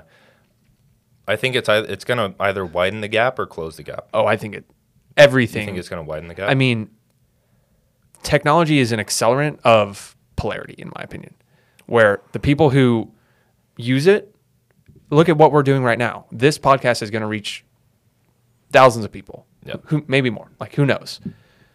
And that is a benefit because our ideas are able to spread that way. Automation, tech, all of that, you can arm yourself with it, and it's all going to turn into a power law where the people who use it effectively are going to continue to capture more and more and more and more value. You're seeing that with wealth in general right now. Like the highest leveraged individuals in the world are Jeff Bezos, Elon Musk. Why? Because they've used technology and automation and labor and everything in the right ways to ascend to the highest levels of leverage possible. That is only going, like we look at now, these $1 trillion companies versus how, like, all the smallest, relative, how much more valuable they are than the smallest. That is only going to get wider. The most powerful individuals are only going to get more relatively powerful than the least powerful, like the bottom of the spectrum. And that's all technology is going to do. Yeah. So that to me is terrifying.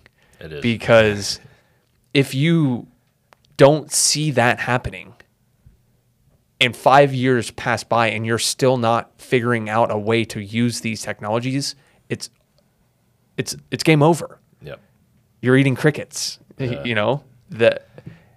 is scary. And this is why, this is why I don't think that the space can be saturated. Like, I think needs to be more people because, like, awareness of this is the first step. Like, some people have no fucking clue what's coming.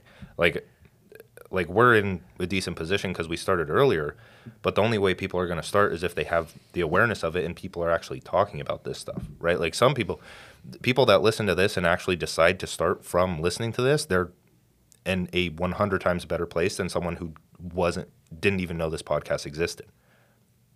100 times ahead of anyone that doesn't just listening to this put you in a certain level of awareness of these because otherwise you're just kind of an NPC. That this goes back not to absolutely, but in terms of like in that domain of life, playing and understanding and staying. That's why I'm extremely grateful for getting on Twitter 2.5 years ago. Yeah, because I was immediately exposed to those ideas that completely reshaped what the trajectory I was on, where you work that job, you slowly increase your income. Because you slowly increase it, you slowly inflate your lifestyle. So you're always stuck, right? You make more, but you accumulated more recurring costs because of that. And then, boom, you're 35, you're 40, you're done. You're stuck. Golden handcuffs. Yep. Right?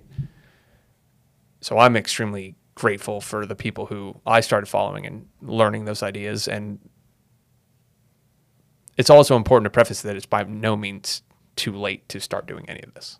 Oh, no way. Like, not even close. Yeah.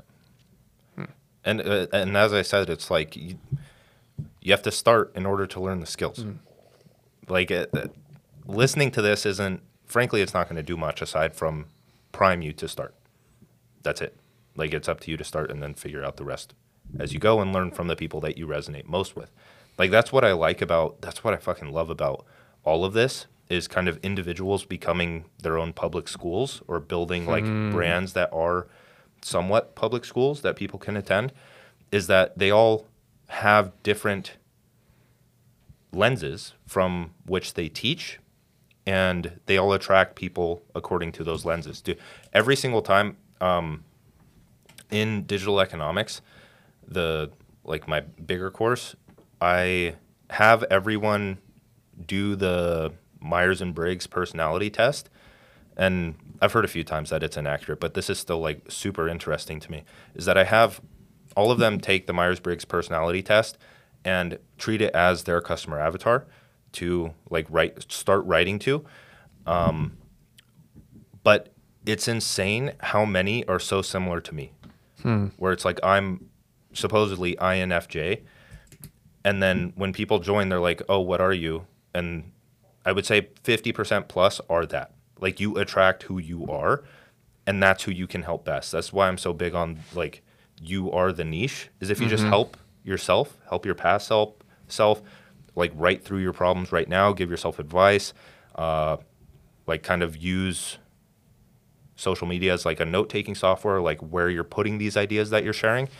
You attract people that are like you, especially if you share your interests more, and then they're going to resonate with your style of teaching much, much more than some general curriculum or someone else's school. And so it creates its own filter where everyone, I mean, buyers buy again, and they're all going to buy different courses over time, but you're eventually going to like gravitate into your own little pocket or community of people, and then you're going to be able to become that community. The way I like to distinguish it is like dominator hierarchies versus actualization hierarchies, where dominator hierarchies are like a classic one is like a pyramid scheme, or like a like alpha ape that gets all of the like female apes and like his choice of food and everything to himself, or like a business structure, like a corporate job structure where like there's less people at the top, more people at the bottom, and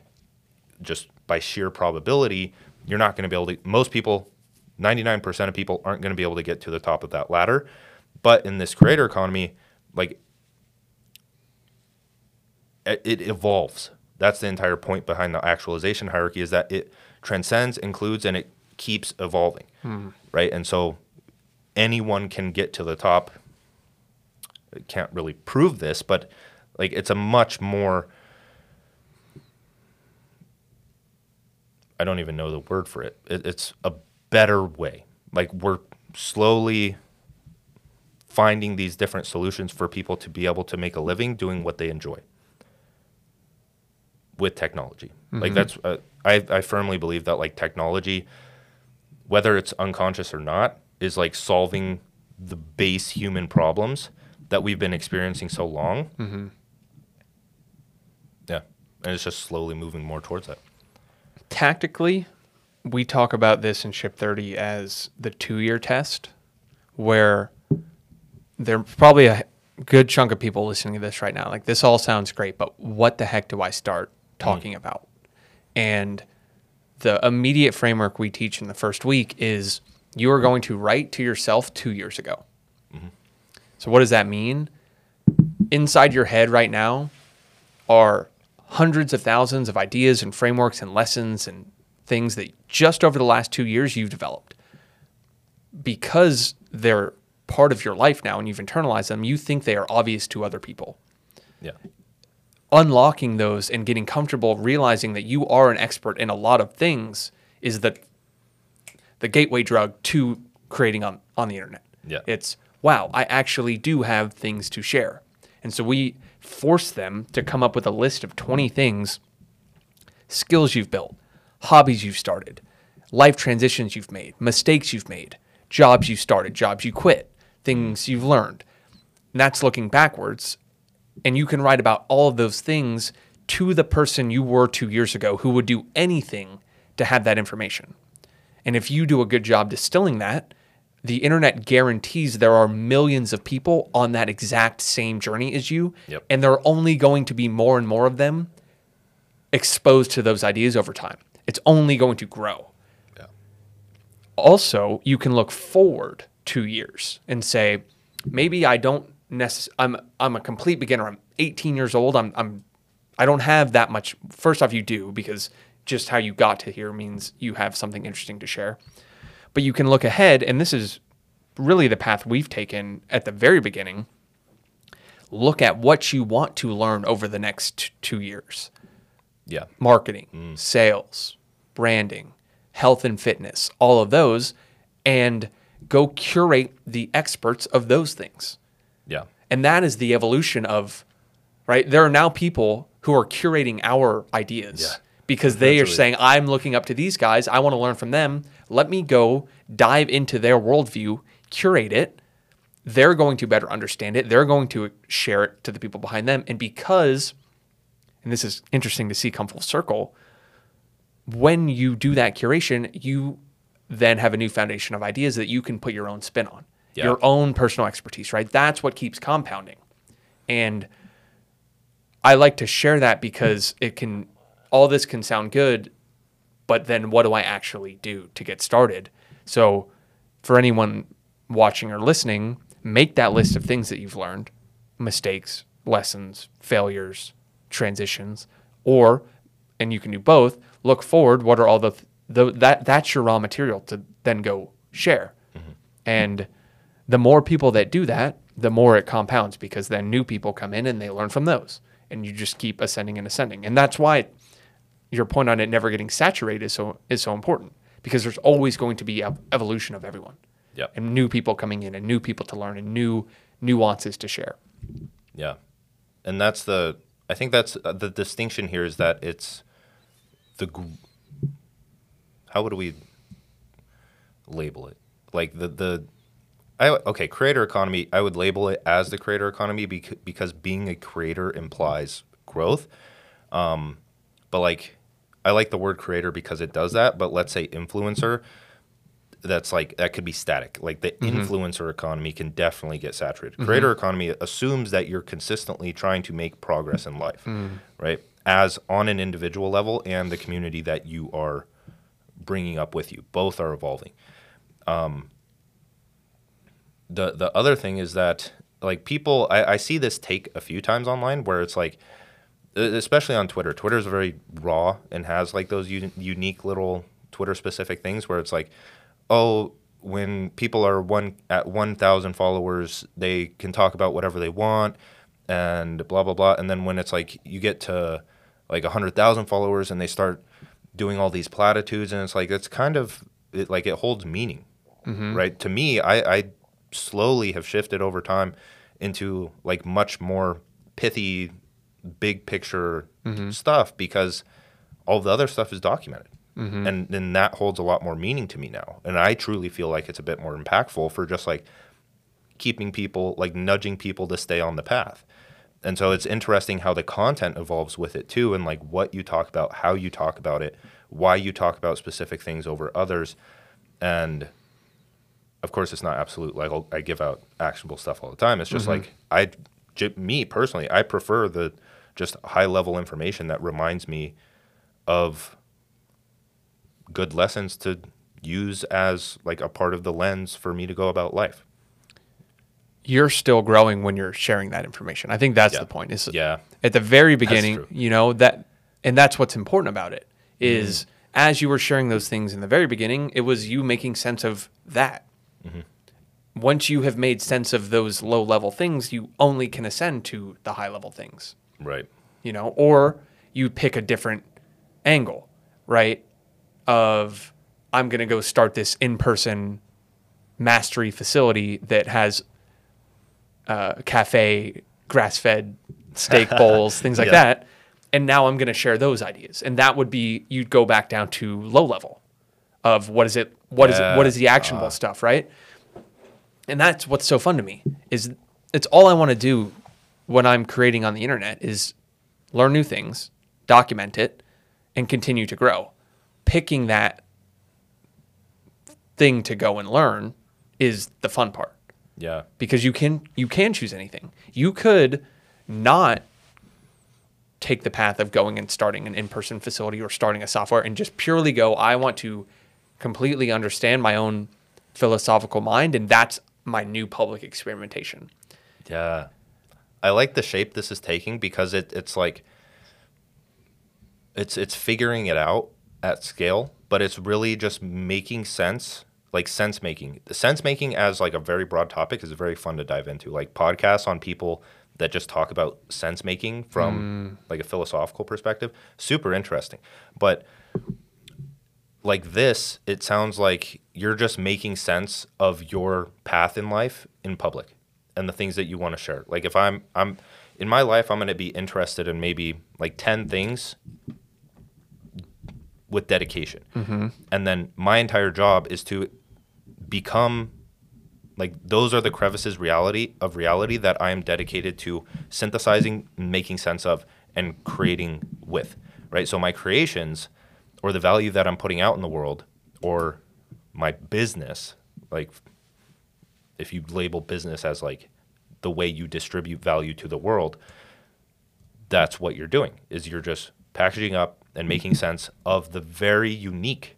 That's another thing that decreases the saturation, is that your combination of interests that you kind of trek through and like leave your own path in over time online or even in a physical location, anywhere, is like what you're doing from a very big picture. Is you're just learning, packaging up, distilling. Like you are the perspective vessel that things are like passing through.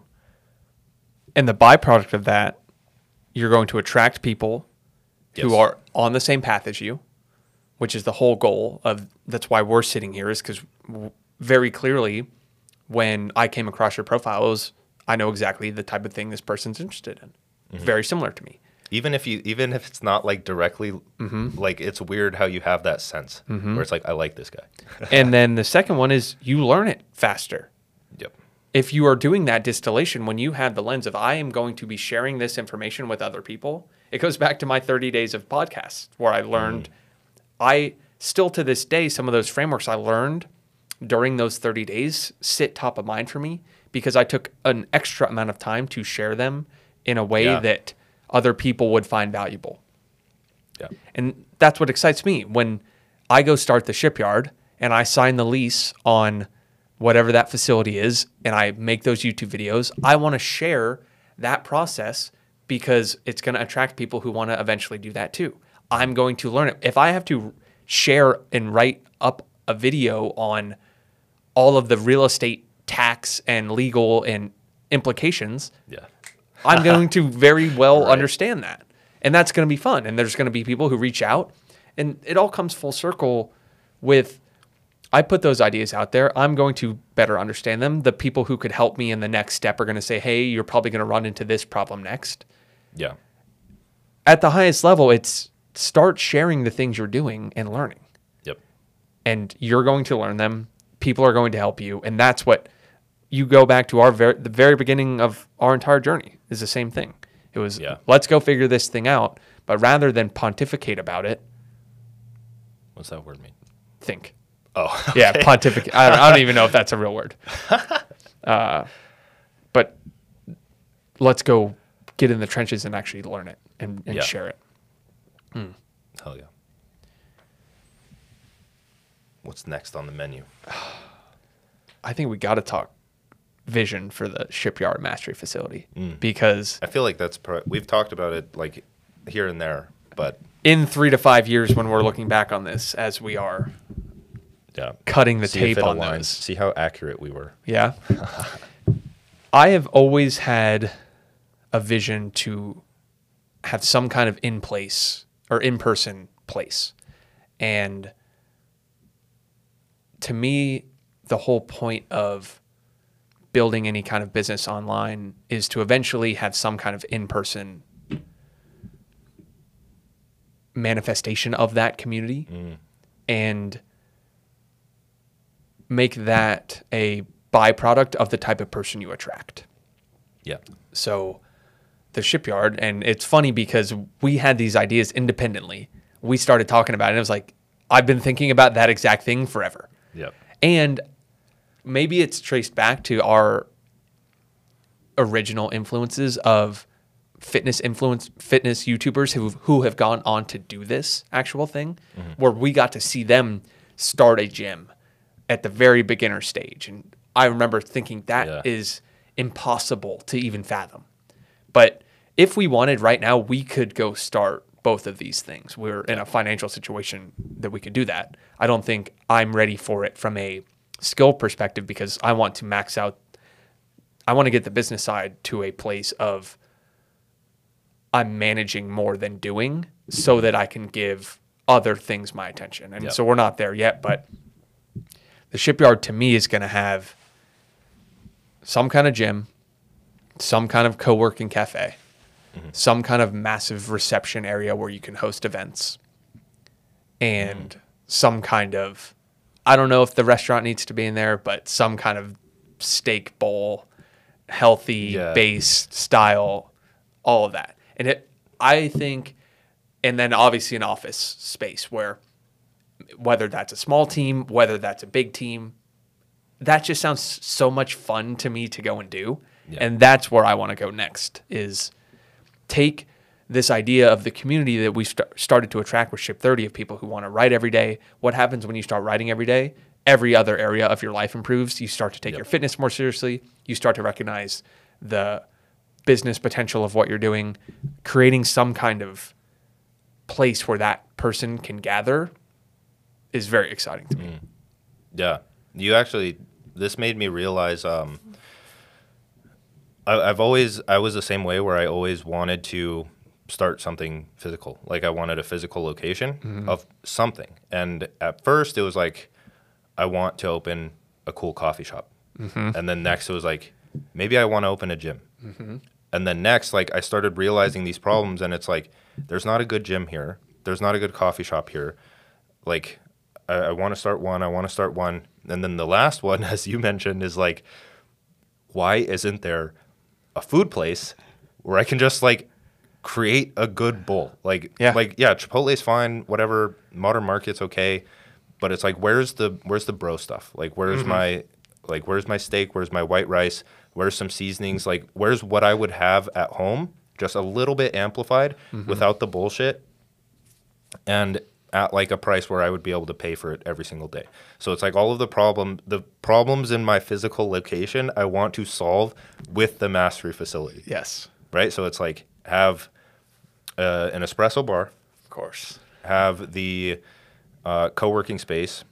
Have some form of, I'm still ideating this one, but like, I feel like it'd be like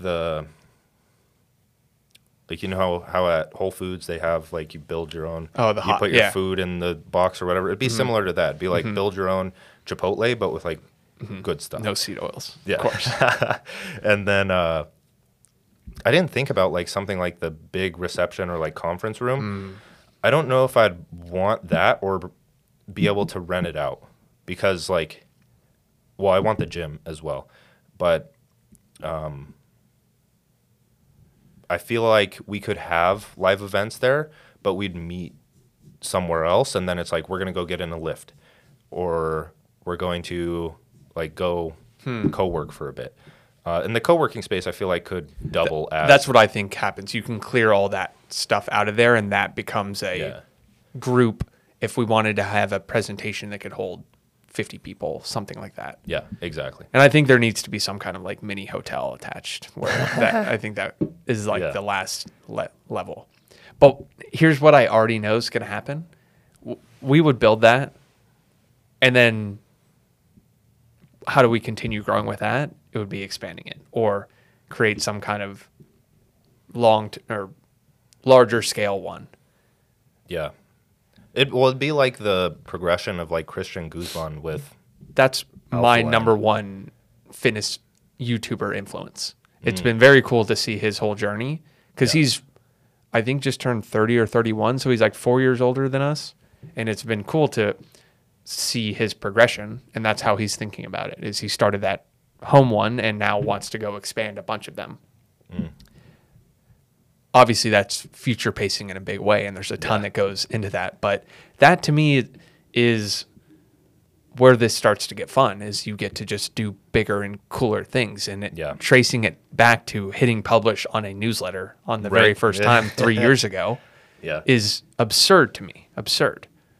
Because how quickly this can happen. Yeah. I like now I think of... It's like, for people that don't have the resources to go out and do what they want to do, the internet has created more stepping stones in order for you to get there, and allows like people of whatever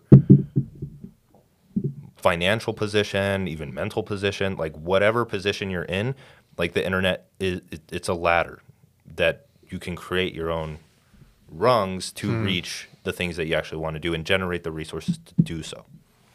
And those preferences will evolve as you play the game. Yeah, exactly. Which is fun. If you would have told me, I studied math and computer science in college, right? If you'd have told me I was running a writing education company and writing software company 3 years ago, I'd have thought you were absurd.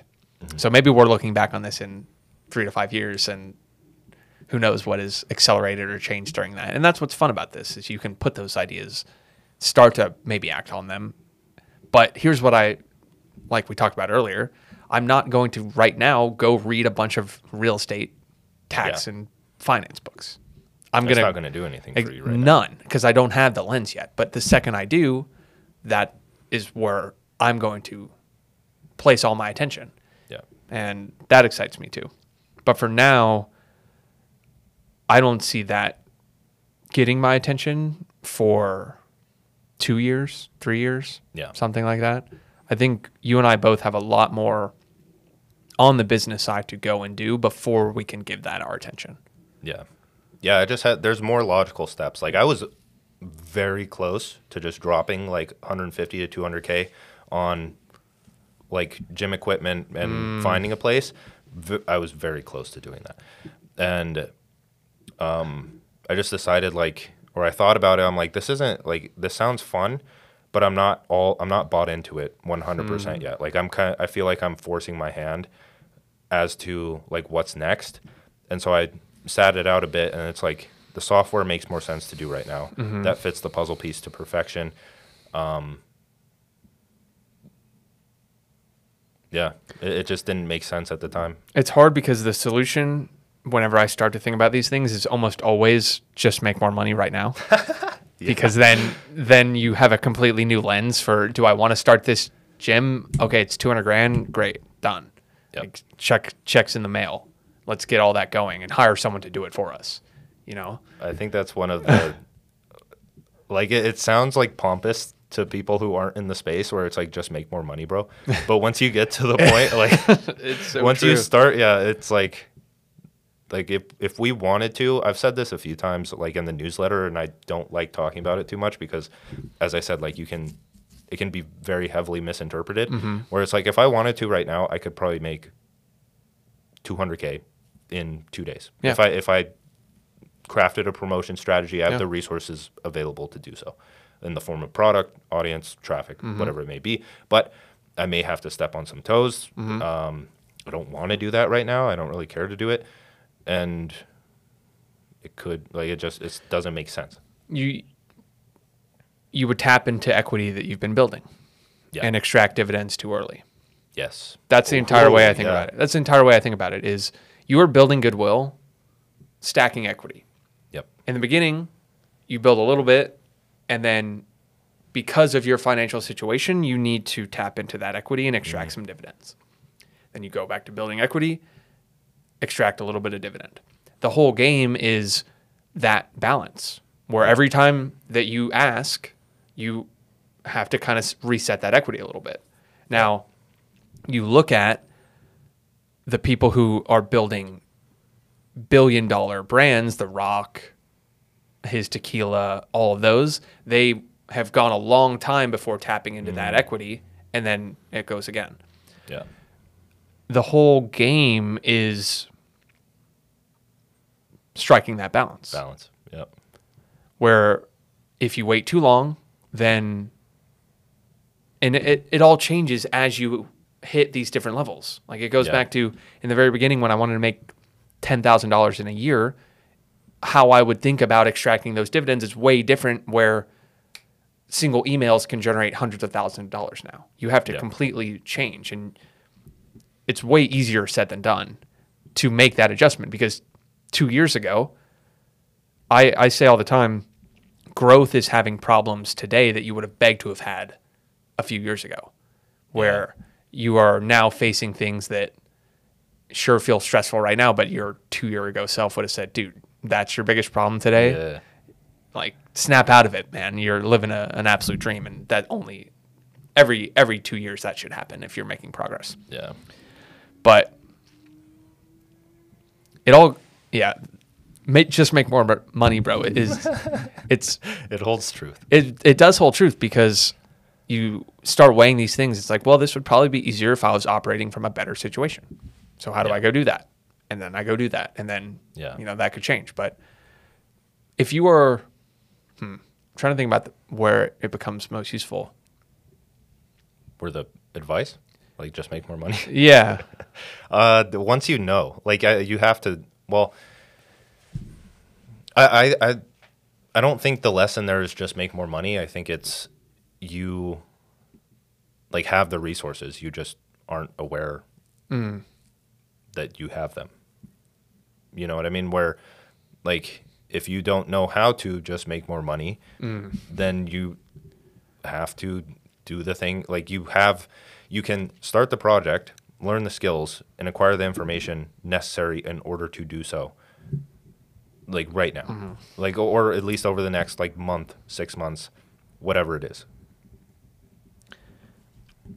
Alex Hormozy talks about an ignorance tax. Yeah, it's my favorite term. My favorite term, because I've realized that over the last few years, the number one, every time I have invested money and time into a course, into coaching, into some kind of education to pay down that ignorance tax, I've seen 10 to 20 to 50 to 1,000 times ROI.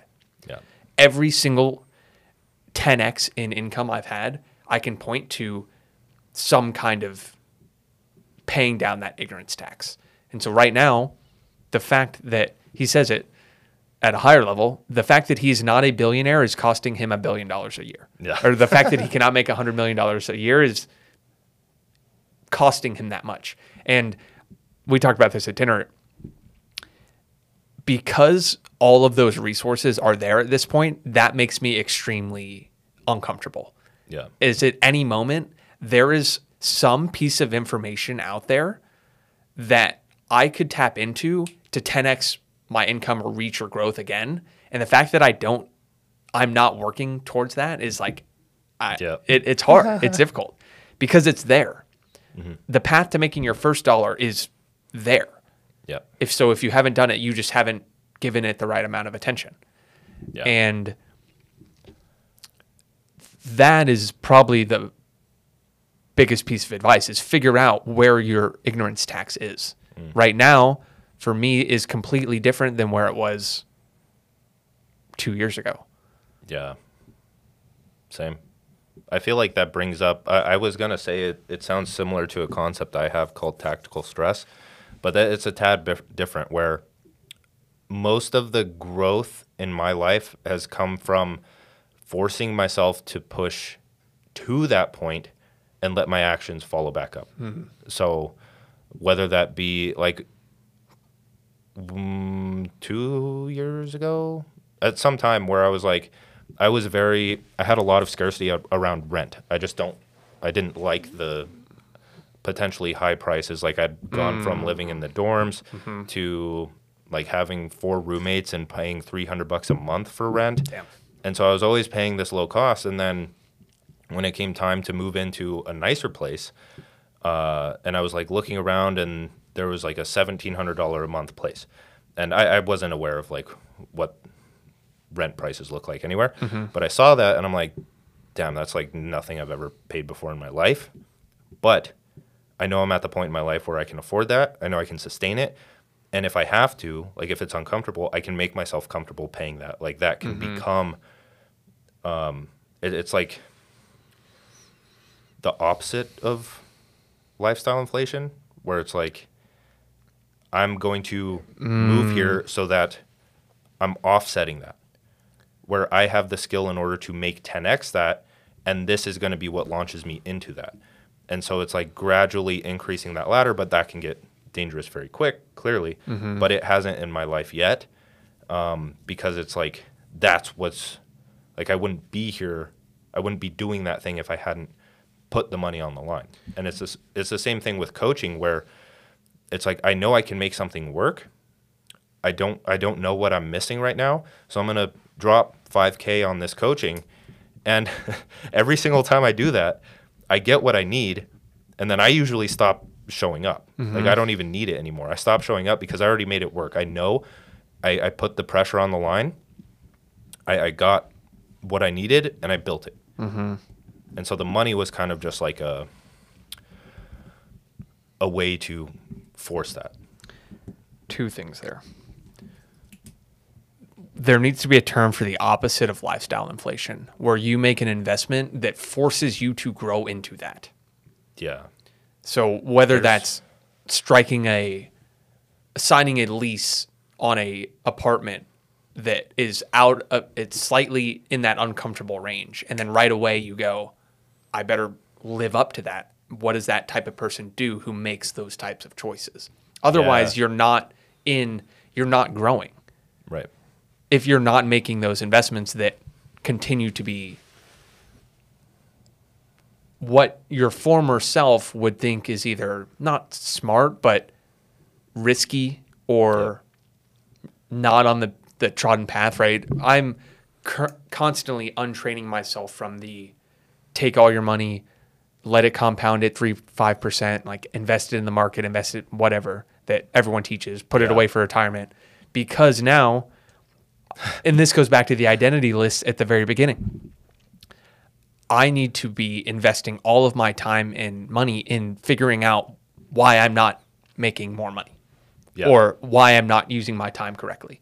This picture of the ideal scene is very related to the ignorance tax. If you don't know what it looks like to do this thing well, and that's costing you a ton of time.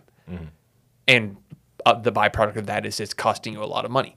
So I was just finishing up my kind of quarterly reflection, why I came out here. I like to break my frame a little bit, get off the grid, spend some time without my phone, all that. In the matrix. Exactly.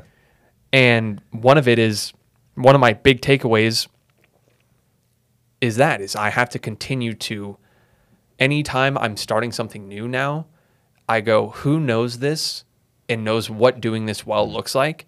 How can I pay them to win back my future time? Yeah. Oh. Because otherwise I'm just wasting time. Because someone else has figured this out. And now we are in a situation financially where we can invest in that. Where otherwise, like the most direct teaching is one-on-one tutoring.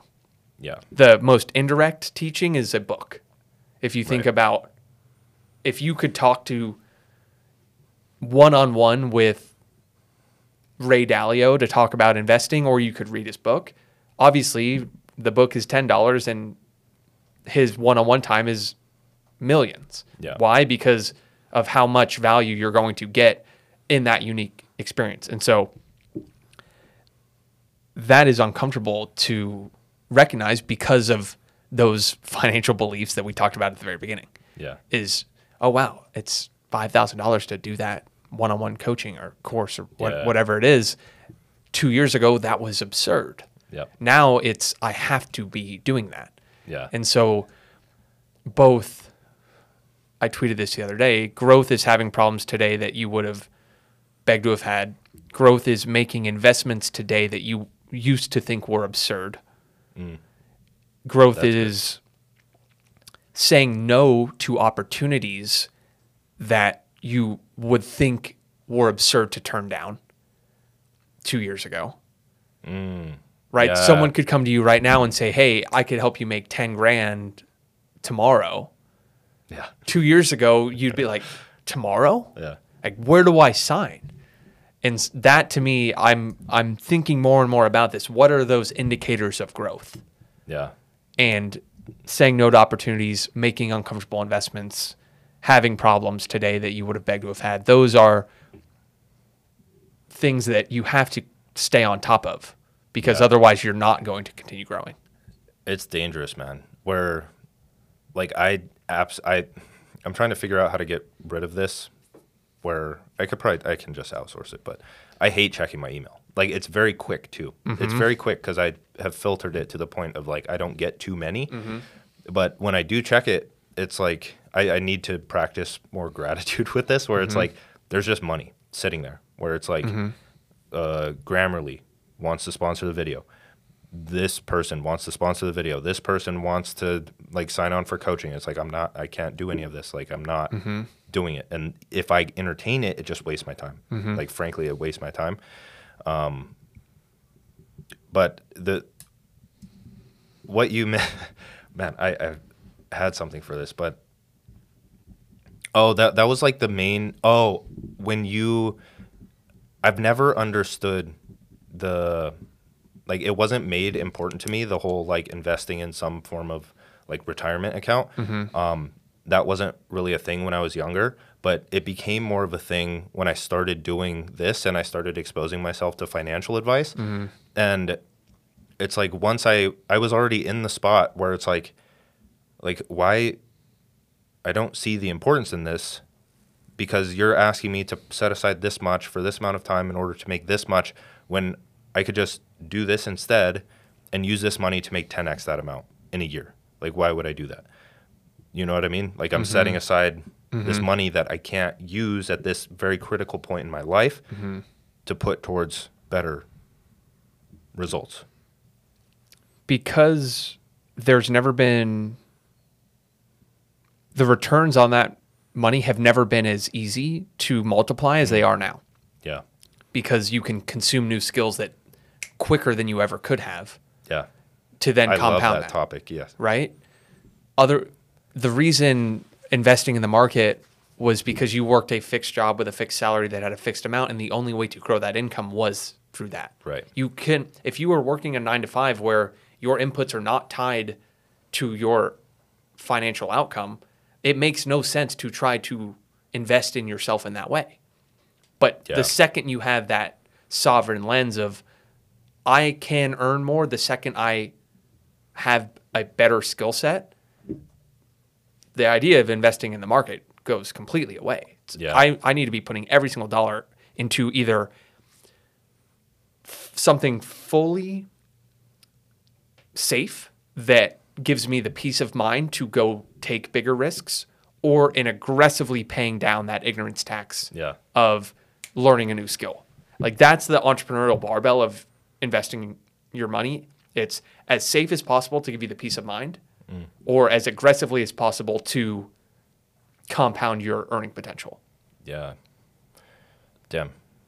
That's interesting. Like, you could probably frame a tweet much better than content mode, but it's like investing in yourself is like I'm not, like, I have trouble seeing right now, aside from like the Bitcoin like hype at the time, Bitcoin hype, shitcoin hype, all of those things where like you could 10x your money. Like, you don't, that's like once in a lifetime thing, not once in a lifetime, but very, very rare thing that you probably shouldn't embark in, when the only other way, in my eyes, in this point in time, to get those types of returns is investing in yourself. Like, in what better thing to be able to invest into? Because it not only 10x's like what like resources you have, like money and knowledge, but it 10x's quality of life, because you're your own. Right. In this case, it's hopefully an actualization hierarchy rather than a dominated hierarchy, but like you can see how it's like you're just investing in the pyramid scheme of yourself, but under the actualization frame. The only recession or inflation proof investments are in your skills. I love the idea of financial confidence versus financial security. Yeah, financial security is very scarcity. It's once I have this amount of money, then like interest on that takes care of me forever. That is like, I never sat well with that. I just got to get to this point and then I can live off the interest. One, I never see myself not working. I'll always be wanting to grow in some way. Financial confidence is you have the skills necessary to generate an income in any circumstance. Right? And that to me is always stuck of, how am I developing some kind of financial confidence with what I'm doing? What are the skills that are lacking right now? What are the beliefs I have around money that are keeping me from progressing in that? Yeah. And even if times change, we've developed the personality that we could adapt to the times. And one thing you mentioned there about like never stopping working, I agree, because it's polarity again, where work and rest are on the same spectrum. Like, it's not like one cannot exist without the other. Like, work would either become too boring, or it just wouldn't make sense. Like, literally the word would not exist if the word or like feeling of rest did not exist, because they play into each other. But at the same time, I want to, what do you see retirement like? Like, let's say, so in the time frame, like age 65, you're an older dude. What does like morning, afternoon night look like? I have no clue. Really? Well, I see myself sustaining a 2-hour writing habit. Like, oh, for sure. 100%. I mean, everything I'm doing right now is to build the foundation to be a world-class father in the next 10 years. That's good. Where- I'm on the spectrum where it's like I'm doing now. No, I'm experimenting now, or I'm doing what how do I frame this? Sorry, I kind of took over right there, but like people, I've questioned myself a lot when someone like wants to do something fun and I just have no desire to do it. It's like I'd rather do what I do every single day because I'm living my ideal lifestyle right now. And if that ever changes, it changes. And so it's like I have that power where right now I would hope that I'm doing the thing that I'm going to do when I'm 65. If I'm not, why am I doing it? Like if I'm not going to do it, it's like if I want to become a writer, why am I not writing every day right now? Or every week, month, whatever it may be? Why is it not a habit in my life if I want to become that already? Like you're only increasing the scale at which you do it, where as a beginner, if you don't have the time or resources, like it's going to be 30 minutes in the morning, regardless of whether you're getting paid or not, right? Some people wait until they can get paid when you're missing a crucial piece of the function there where like you have to start before you can learn or before you can get paid. It just has to, like you have to live your ideal lifestyle right now or at least seek to create it so that you can sustain it. To me, there are certain things that I know are only going to get more difficult as I get older. And right now, all of my focus is on building my health foundation and my financial foundation. To me, that leads to everything else that I want to develop as I get older. And it only gets more difficult to build your health and financial foundation as you get older. Yeah. So I look at it as that's good. I have to start now on those because if I can store as much energy as possible in those foundations, they become quote unquote more passive over time. You have systems. They're exactly more efficient. And so the way I think about this is maintenance is the same level of difficulty wherever you're at. So let's take the financial and the health side. A billionaire with $1 billion in his bank account and someone with $50 in their bank account, maintaining that level of wealth is the same difficulty. They just put it in a bank account. Right. It earns 3%. That person with $1 billion of stored energy makes way more because way more has gone into that. Yeah. The person in ridiculously good shape and the person in horrible shape, maintaining their current health is the same level of difficulty. They just continue doing the things that got them to where they are now. Yeah. Or at an even lower scope. But getting there is a lot harder in both of those scenarios. So the amount of effort required to get to that passive state is way more than most people think. And the level to maintain it is way less. Yeah. So I look at it, what are the things that are only going to get harder to reach as I get older? And it's my health and financial foundation. Because with that set, I think I can go on to the relationship side of things. Yeah. Having an army of 10 children plus a giant ranch in Argentina, all of that. Yeah. Who knows where, obviously my preferences and things like that are going to change. But to me, those take care of themselves with these foundations set. So where I'm at 65, I don't know. Yeah. I don't know where you look at entrepreneurial like primes, they're always like late 30s, early 40s. Yeah. Where people really hit their stride. And so I look at where we're at as like the preseason of all this, which is very exciting. But I don't know where I'm going to be at 65. I don't know where I'm going to be at 35. I have a pretty good sense of where I want to be at 30, and it's continuing to do the things I'm doing now. I woke up this morning and was doing my quarterly reflection and was like, I have 12 blocks of 12 weeks until I'm 30. And that kind of freaked me out. Kind of freaked me out a little bit. So 12 quarters? Mm-hmm. 13 weeks, yeah. 12 weeks, whatever. 12, 12 and 12 sounded better. But yeah, right away I was like, wow, okay. What just happened over the last 12 weeks? Great. Awesome progress. But the sense of urgency I emerged with, so short. Yeah. So short. And only going to feel shorter as we go. So I don't know where 65 is. I know that 30 is very similar to what I'm doing now, but just at a higher level. Yeah. I love that. That sparked good discussion. Even though you don't know what you want at 65, that was a very good lesson. How about you? I definitely want to write. Like so when I said earlier, like the things in life, I see it from in terms of like habits, like progress, like peace and progress, right? That balance rather than like certain individual things in life that like,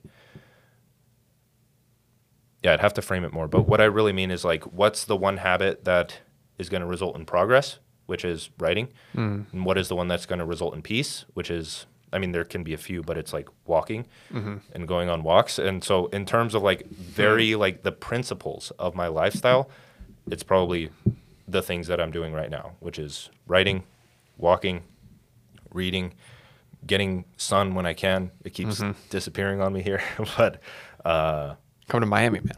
Yeah, one day soon.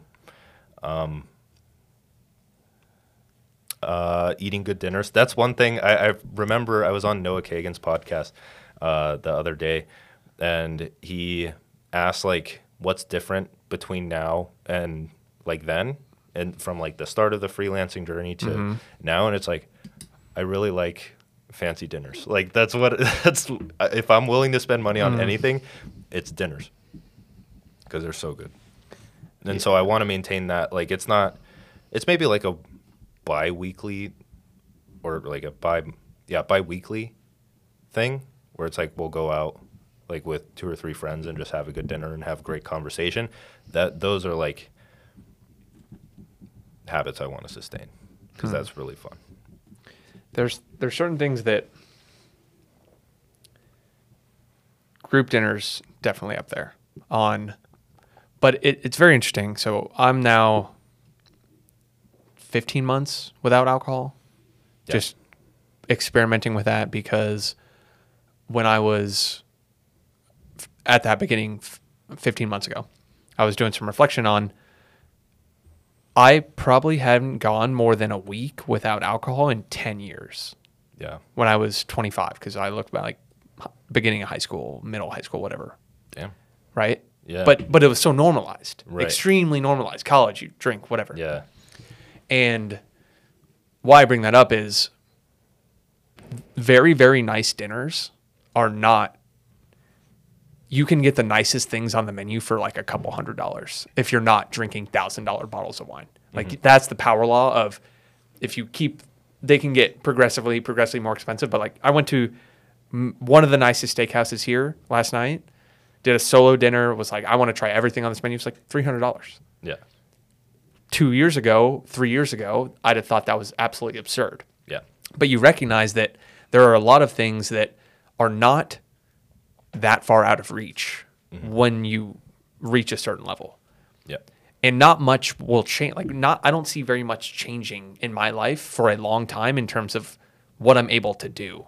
Like from certain levels of income, you need $100 million plus to have a private plane or a yacht or whatever. Like those are, and I think you see that in how people operate, is they hit like the level of wealth where they can do just about everything except those things. They can travel wherever they want. They can fly first class. They can stay at the nice hotels, but you're not going to be able to buy the plane or the boat. Then you have to go take shots that help you get to that. I don't know what the exact numbers would kind of to break that down, but not much has changed, and that has been an interesting realization, is that the things I really, really like do not cost an absurd amount of money that I think in the very beginning you're like, oh, I need this, this, this. No. Right. And nice steaks are definitely one of them. Yeah. I'm not, honestly, I like steak, but to me, I need to try that place that you mentioned, but like to me, I have trouble noticing the difference between like a nice steak and just like, I don't know. I really like cheap steaks. Yeah. Like, and like the thin, like beef jerky-ish. That's like my texture. People will hate me for that, but I've just never liked, I like it. Yeah. I've just never like loved like a fatty, juicy steak. It just doesn't sit. Dude, you're about to get absolutely I know. canceled all across Twitter. That's going to get clipped out. I know. I was like, I'd honestly, this might get me canceled even more. I like just like shredded chicken more than steak. Like that would be my preference of like a carne asada taco versus like a chicken taco. It's probably the chicken taco or fish. There is something, and you've tweeted about this before, of falling in love with the monotonous, boring stuff is the superpower, where you learn to love that 100th day in a row of eating ground beef and rice. And when you do that, but that is what unlocks all of the progress. That's why it's enjoyable. Yes. Is because you know that you've experienced the progress to the point where you know the consistency with it. You can feel the little progress. Yes. Like you know that it is just subtle increases in progress, even though you can't. It's not tangible. You know, but you're making progress with every single action. And that you have to do things for a certain period of time consistently before you can recognize that you're stacking another brick on that. Every time I sit down and heat up ground beef, brown rice, 2 hours before I hit the gym, knowing I'm going to do the exact same workout I did on that day a week earlier and try to add 1 pound to each lift.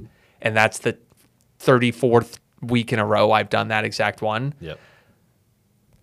I never would have thought that I'd fall in love with that process. But that's where I'm at now, because I know I've done this long enough now that I can project 5 years of that and say I am doing the things today that if I simply continue doing, I know exactly where I end up. That is very fulfilling to me, is that when I can see the actions I'm taking today as inevitable to achieve what I want if I just do them. Yeah. That's really it. Because you know, like that's the other thing is once you've started, you've gotten that result, you made you've applied the just make more money, bro principle across like all domains. Like once you solidify that, you reach that little peak, then like everything becomes a lot easier. But then you reach that point where it's like, okay, time to experiment with different things here and there just to see how it impacts the routine. Like that's what I've noticed. And you mentioned like alcohol, and I stopped for a bit and like started to introduce it back because I wanted to like tackle it, right? Because it was either like that was my thing is I for me personally, I didn't see myself like winning the alcohol battle by getting rid of it completely. It was more so, okay, how do I moderate this so I can like have that drink at the table instead of, because normally it'd be like once a week I go and I didn't even have the intention of having 1-2 drinks. It was, I had the intention of having 8 to 10 and how do I plan that into my calories? which like I do on occasion. This is like every like 3 months now. Yeah. Where it's like, that's a hard reset and it helps. And then I realize, okay, yeah, I didn't like that. And so I stopped for a bit, and it's a good reminder. It's not a very conducive reminder to my health, but at the same time, I don't think a lot of things are that we do. But no, I like questioning things a lot pertaining to that, whether it be like the diet stuff that we talked about earlier, like specific like, pure seed oil diet for a week. Like, yeah, like magic foods. But it's the same where it's like I heard Alan Watts died of alcoholism, and I'm like, this dude was an alcoholic? And then I was like, so is he like fake? Like, and so I dove down certain rabbit holes. I started reading books on like the philosophy of drinking and like exposing myself to the other side of the argument. And now I'm not trying to recommend anything in any way to anyone, but that's the thing is I do think I won the alcohol battle. And it's like we went out to dinner the other night. It's like I had a drink. It was fucking awesome. Yeah. I loved my first martini. It was good. The idea that complete abstinence from anything is easier than slight moderation. I feel like it Way is. easier. Yeah. And so in my head, I'm like, oh, I cut alcohol to zero. But I know it's like, you take ice baths ever? And No. Oh, really? Oh, dude. You're just continuing to I'm get gonna canceled have on. to. I know I'm going to have to, yeah. It's easier to stay still in the ice bath than it is to move around. But it feels like it's harder. You're like, oh, I'm staying here. I'm like, but if you were to just flail your arms the whole time, it's actually way harder. So with alcohol, I cut it to zero, and this is where I'm at right now, is I know it's actually easier to do what I'm doing than it would be to do what you've done. Yeah. But It was difficult, yeah. But I haven't done that. I know that for my entire life, I'm not going to keep it at zero, I don't think. And that's with a lot of things. But cutting it to zero to then reset the slate and then break the frame Yeah. of, And you have that tool as well because like cutting it to zero is better if you're trying to build things with the saved energy, right? Yes. Like that you can allocate Oh, more yeah. energy to something else by doing that. So it's a conscious decision on your end. And I'm still in that season of, I know that every day that I lose is costing my future self in a big way, Yeah. which is why I'm sticking with that. And will that be the case for 5 years? I don't know. Right. I know it is for at least the next year because I've never felt as confident in the path forward to take Ship 30 to 8 figures, which is the goal by the end of this year, than just showing up and doing exactly what I know I need to do. It's like a literal number of hours away. And I'm sure you feel the same way with once the book is going live, it turns into, or once the software is going live, it's literally just a number of hours of execution away. Yeah. I agree. It's like with the book is the same thing where like the book is the first long-term, like super long-term project where it's like, I'm going to be working on this every day for a long time. Like I mentioned how I wrote the draft in like 30 days, but that's because I spent 2 years or like 6 months writing the first draft, like very first draft. Another 6 months re-outlining it and starting to write it and picking up ideas. Like it's a culmination that's like slowly improved, and it's been that 2-year process that led to that. And so that alone has been great. And now it's like leading to the point of launch, and I'm very stoked about launch. Like I want to make it special to the point of like I want to do custom covers for like the first 1,000 copies with like silver foil, and I want to send Joey a like purple foil one because he's been helping me a lot with it, and have like one for you and Justin and both Justins, and then other people with like the name engraved on it. I feel like little minor touches would just be fun. I don't know. It's one of those projects where I'm grateful to be at the point where it's like I can treat this one as a passion project, where it's just I want to have fun with this without expectation. When is it launching? I have no idea. Okay. I don't know how long the entire revision and editing process takes. I've talked to like one person. I've talked to multiple people, but one person said they went through like 8 revisions on theirs, and I was like going through mine on the first revision, and it's taking me like a week to get through like a chapter or two, and I've thought of 8 revisions. I'm like, this is going to take another 6 months to like revise this entire thing, but I don't think it'll take that long. So I'm hoping it'll launch Q3 or Q4 of this year, if I can. Depends on publishing stuff. I'm learning on the go. Like I don't even know what the publishing process looks like yet. Well, I'm glad you're going through this because I do want to write a book eventually. I don't know about what. I don't know on what yet. But my upcoming sprint is getting our ghostwriting coaching up and running, which is a completely different skill than anything I've built before, which goes back to, great, what are all the things I need to go? It's going to be hiring a larger team. It's going to be learning to manage versus do. I'm 100% entering, and this is actually my third takeaway from the quarter is I'm in a consumption and delegation season, not a creation season, where you are about to enter almost purely a creation season. Yeah. I know what needs to get built. I'm unable to completely build that myself. I need to go learn the skill and then find people who are able to support in completing that. Yeah.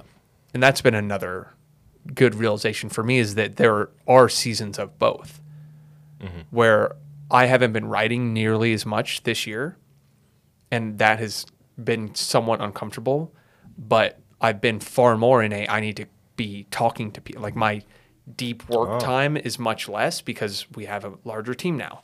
And the highest return on my time is not sitting for 4 hours writing right now. Will that be the case forever? No, I intend to go back to creation seasons and things like that. But that's been another area of growth, is recognizing where is my time best spent right now. Yeah. Are you enjoying that? Are you enjoying the managing side of things? Or just like talking to more people instead of the writing? I think it's a slightly different level of kind of comfort, in the sense that there's always, when you're in a management mode, there's always something you could be doing to push other people along, where it feels like I'm never completely shut off from it. Yeah. I'm always a Slack message away from making progress on that thing. Whereas a creation, I think I am cognizant that you cannot be creative all day. Yeah. You cannot put in 15 hours where you have to step away from it. But something like, hey, I'm working with a team of 3 customer success managers for our community that I know I could be coaching to do things more efficiently, giving them feedback, helping them get clarity on things, unblocking them in certain ways, where I feel that my day is longer in that sense. Yeah. And I just haven't built the skill. That's how I know that it's a skill deficiency, because I feel busier, which means I lack the skill of prioritization, planning, delegation, execution, all of that. Yeah. Which the degrees of clarity to an extent. And back to the ideal scene, I don't know what that looks like. So I'm thinking about going and hiring some kind of productivity / focus management coach for me of, hey, this is what my day looks like right now in this current chapter. Where am I just completely off base? And anyone can apply that level of thinking wherever they're at of, hey, I'm just starting to write on Twitter. Where am I just completely wrong? And figure out a way to talk to someone about that. And that's where I'm at right now, is I'm entering a new chapter. I'm probably doing so many things that are painstakingly, glaringly, obviously wrong that I have no clue. Yeah. Right? I need to go figure out who knows what the ideal scene is that can, because for me, and you're the same way, the second you see a blueprint to do something correctly, you can instantly apply it. Yeah. It's like, oh, wow, I'm just been doing this horribly wrong. Okay, let me change that. But I go extended periods of time doing things wrong because I'm unaware that I'm doing it incorrectly. Yeah. The way I think about this is, you look at someone who, I don't know the best way to explain this, but when there are tangible things that you can see, so let's just take someone, for example, that is very overweight. That is a physical culmination of their choices and doing things incorrectly for a long period of time. But that you're able to see that. Yeah. So I'm constantly asking myself, where am I that? But it's just, I'm not able to see it. Yeah. There's no physical manifestation of it. Right. Where am I compounding these small decisions day after day after day that are leading me to being metaphorically obese, but I just can't see it? Yeah. That's how I like to put it too. Like as I applied like the survival and reproduction things to the mind, it's the same thing with like bulking and cutting in bodybuilding. There's so many parallels where like you bulk and there reaches a point where you push too far. You've gained too much mental fat, and it's overwhelming, and eventually you're going to have to cut back down to reveal the muscle that you built underneath it, right? And that is like the new baseline, whether it be in like monthly revenue, maybe you do a promotion and you push super high, but that's clearly a spike, but you have to reach some form of a higher baseline from that. You can't just drop back down. Well, you can, but you won't just drop back down because that's how it goes. It just increases. But in terms of am I enjoying it? Yes, because fulfillment for me is learning new things. Full stop. I feel like that's what a lot of people don't realize is they like learning one thing, and then they become passionate about one like skill, but that's because they were passionate about learning it. Like the psychological processes behind that made you enjoy the skill is what you actually enjoyed. You enjoyed the process, but you mislabeled it for the end result, right? And so that reframe would help a lot of people, because I think it's more so you're passionate about life itself rather than like you try to find the passion. Yes. That has been my entire life. The different hats and things. So we talked about I was a speed cuber in 5th grade. I did that to bring it up. I did it. My fastest one was like 56 seconds. Okay. I didn't compete or anything. I just loved doing it at like so the fun. Petroleum jelly. Oh, in the of course. that was fun. I was doing exercises to spin the cube faster, man. Yeah. I took it seriously. Nice. And then 7th grade, I played professional Call of Duty for a year and a half. Oh, I was one of the best players in Florida. Really? On the pro circuit. Wait, which Call of Duty? 4. Call of Duty 4. Dude, I had pneumonia at the time, and that's how I got 10th Prestige, is because I was home for 3 weeks. I was just sitting there with like the nebulizer mask on, grinding matches. And yeah, it was such a good game. But I've always just loved playing a new game, getting up to speed on it quickly, feeling like I mastered it, and then moving on. Yeah. And that's metaphorical. I would say that isn't like Call of Duty. That's game. It's everything. Life. Yeah. Everything. And now I'm looking at how can I apply that in the highest leverage way possible.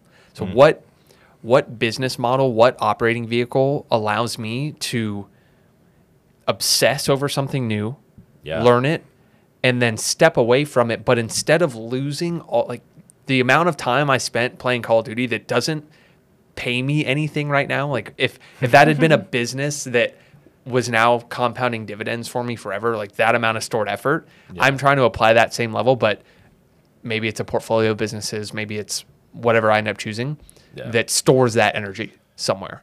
And leaning into that is kind of my personal superpower in a sense. Yeah. I love that. I feel like mine is, I'm honest, I'm leaning very, if the universe has it as it will, like where I thought, or I always wanted to become a YouTuber and kind of came full circle to that. I've always wanted to become an author too. And so like reflecting on it and how much I enjoyed this process, I could really see myself like not pushing further in certain areas simply to write like 10, 20, 30 books. Dang. I feel like that would be fun. Of all different things, like a health book, a creator economy book, like all these different ones, like how Alan Watts wrote a bunch, and they're kind of just random, honestly. Like he just picks a topic and muses on it, and it's good, and it's fun and rewarding. Is the higher level there that you like to educate? I like to conceptualize. Like I like to create concepts. Like one person business isn't my concept, but I like to bring new meaning to it. Like I like to fill in the blanks to help people see. So yeah, educating as a game, like not as a, like here's these steps that I've been told are the steps. It's more so here's the steps that I've learned from this specific perspective, and here's some other perspectives to help back that, right? So it's like synthesis. Is my passion. Well, synthesis is fun. I feel the same way. But there's so many different ways to do it. That's the thing, is you like find the vessel. And that could be, the mastery facility is a physical synthesis, right? Yes. That's what we're doing. And I feel like that's where things are moving, because it's like we have all of these individual things. And so the next step is like, to avoid saturation, you transcend and include. Like that's you integrate, where it's like you create something new by combining them together. Right. And that unlocks new lenses to Yeah. go and create from. Yeah. You're just constantly evolving in that. You want to take a break real quick? Yeah. Yeah. How long have we been going? What time is it? My watch is on East Coast time. 2:10. 2:10. So we've been going like 2.5 hours, 3 hours. Oh wow! Damn, it's already 3 hours. That's crazy. We need to We got to keep straight this into part questions. in. We keep this part Oh. in honestly because Okay. I had no clue we'd gone this far. That's awesome. Yeah. I was lost in that. That is wild. Going to take a 5-minute break. Come back. We'll hammer home some questions. So that was 2.5 hours. That I get why Joe Rogan does this now because that was immersive. So we have this timer here. I didn't look at that one time. My watch is on West Coast or East Coast time, so I just couldn't even tell what time it was. Yeah. And that was crazy. Yeah, I thought we were like maybe 2 hours in. I did look over at that because that was only set to 60 minutes and that went out fast. Like Yeah. I saw it sitting at 0, and I knew that like double, if not triple, of the time had gone by. So that's crazy. I want to do more covered of a these. lot. I want to do more of these for sure. Yeah. So why don't we finish? We asked Twitter, submit questions. I think the one question that covers pretty much all of their the questions are daily routines, how we spend our time currently. But I also think how we spend our time currently is far different than how we spent our time 2 years ago. And I'm always wary of looking at people's current routines versus I want to know what they were doing when they were at my stage. So why don't you can go first. Let's do, what was your daily routine 2 years ago when you were when I sent you that DM like, hey, loved the podcast you were on? It was the same. And before that, I would argue it was the same too, because like I only worked one full-time job, and even then it was, I was able to go remote after some time being there, but even when I was there, it was like, so it wasn't lax, but it was like they would assign me clients, and then I had to manage, like I had to get the work done for them. And so I would just push everything back and procrastinate that work while working on my own stuff for the first 2 to 4 hours. The only differences in my routines is that I used to go to the gym first thing in the morning, and now it's at like 2. So I've had the same components in my days. It's just been a matter of like changing when they're done around. So there's always been deep work of some kind, or deep study. And especially in college, like it was more so deep study. And it'd be like 2 to 4 hours ranging, usually 2 if like I was doing something else. But right now, I'll just go over like the pieces of what I do and the intention behind them, the why, because I feel like the why is very important as well. Right now, we talked about this, but first thing I do, I'm experimenting with morning cardio, just like straight down to walk on the treadmill for 20 minutes, get sweaty, get blood pumping, wake up.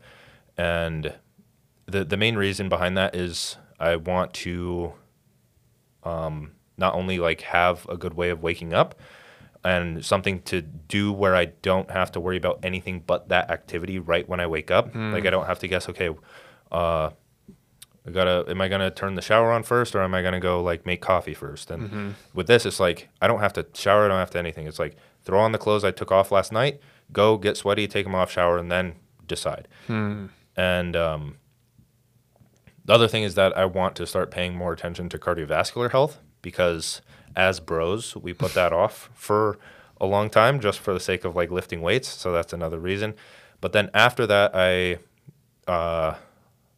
like hygiene, shower, make coffee, and I'll sit down and I'll write the book. So my very first time block, which is like 45 to 90 minutes, right now it's usually about 60 minutes. So we'll just, whenever I say time block, let's say it's like 60 minutes, right?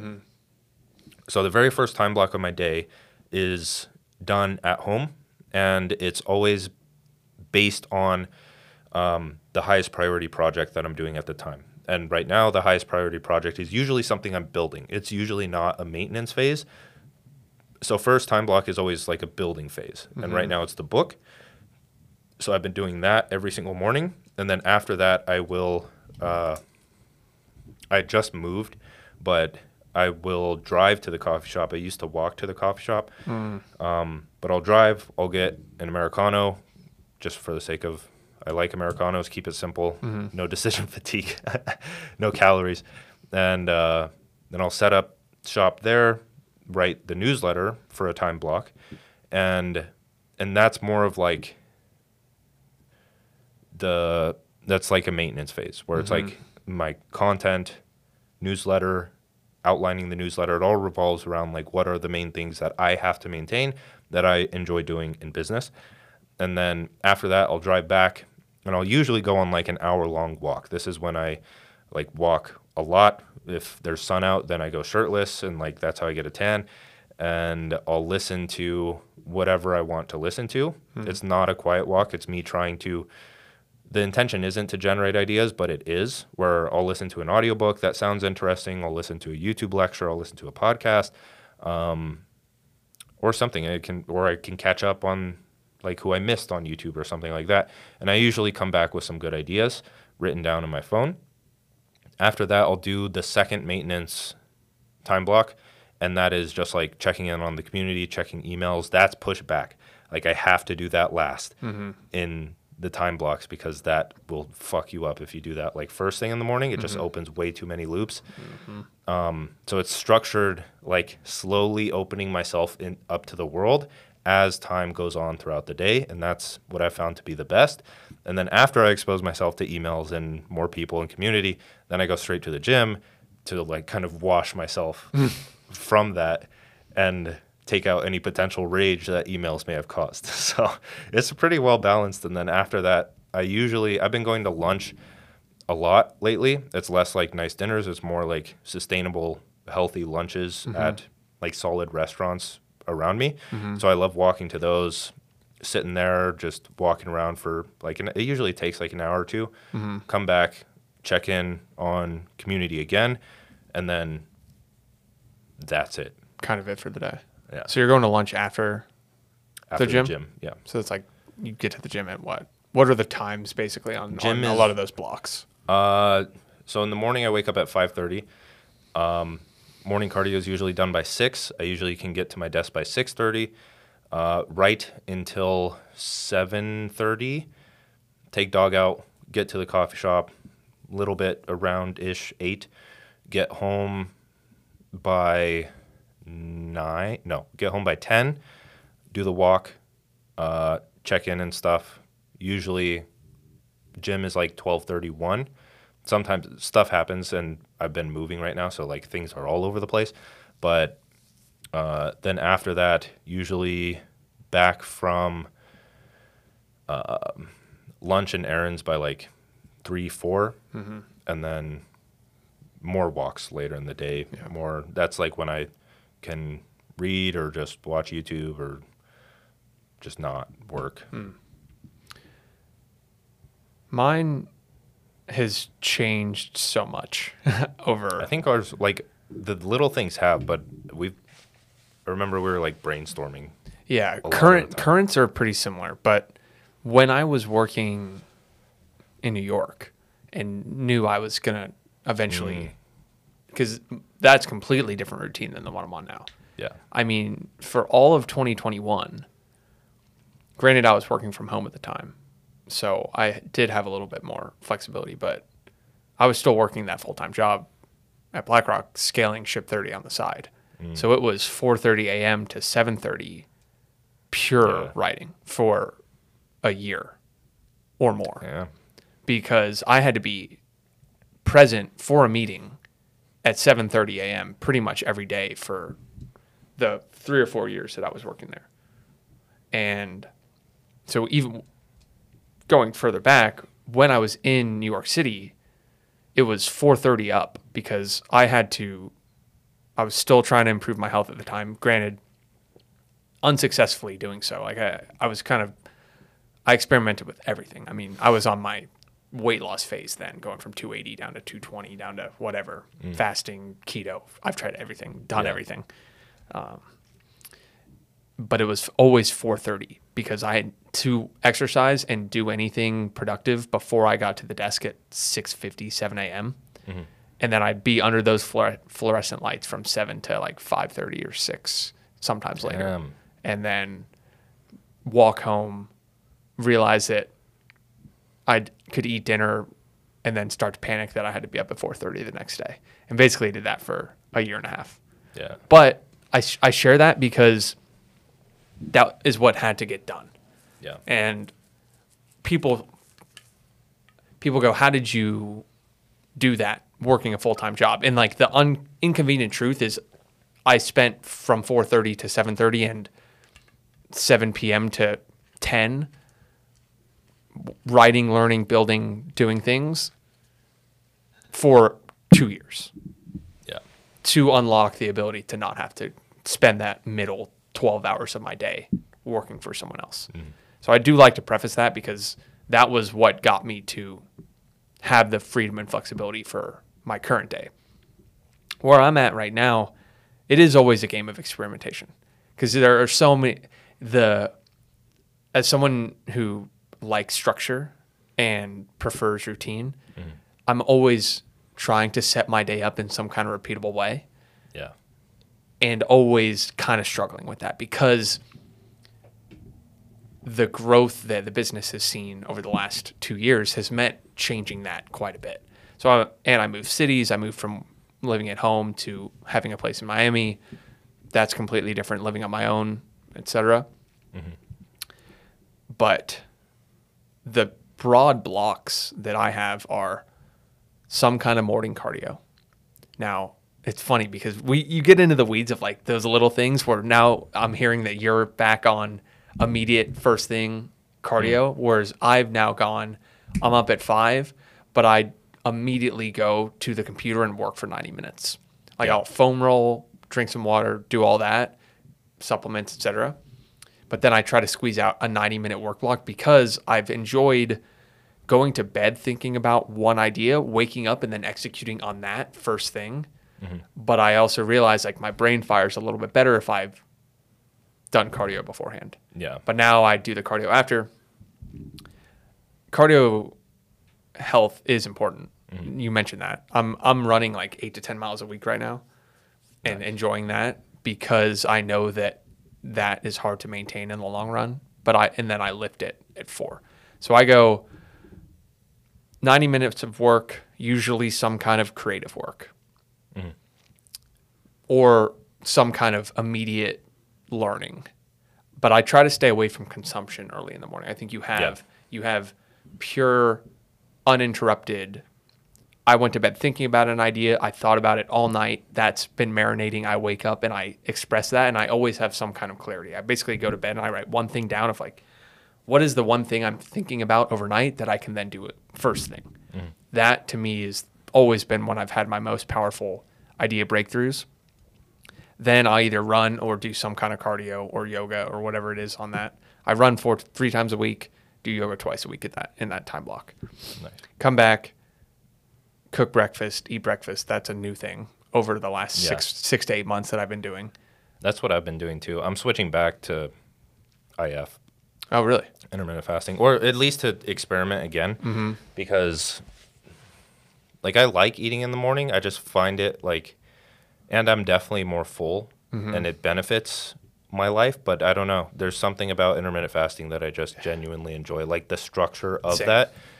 It's and the morning of just like nothing. I'm not eating until this time. So it's decision fatigue. Yeah. But it's funny because the two, they're 100% at odds of putting on muscle and maximizing your productivity. Right. They are simply opposite. Yeah. Because to truly maximize adding muscle and building in that way, you need continuous consumption. But I 100% operate the best mentally when I'm fasted. But even then, like, think about it. So you operate the best mentally, And so decision fatigue and stress, like there's a lot of different things coming into play. And do you know Martin Burkhan? He's like one of the people that helped popularize intermittent fasting. He has the lean gains method. He's like, his whole thing is like 60% protein with every single meal, and fast, of course, and do like very high intensity training 3 times a week, very compound focused. He's fucking huge. Like he's jacked. He's probably one of the most jacked and shredded dudes that you will see. He's kind of fallen off.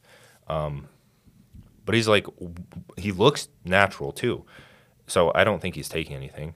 But at the same time, he blows most natural physiques right now out of the water. And so it makes me think, it's like, yeah, but then it's like, yeah, but is that just despite everything he's doing or because of it? I think it's both. Like it could be consistency. It could be like he's strong as hell. At least what he did for me is he broke the belief. Well, look at Thomas DeLauer too. His physique is insane, and he's like huge on fasting. Yeah. Like that's his thing. So my take on it is like almost none of it matters except calories in, calories out, and you find a way to get enough protein. Like those we just went down the rabbit hole a little bit. It's like, up, come back out. What does it mean? I need high this, level, you know. And the truth is, most of that doesn't matter, and I try to remind myself of that.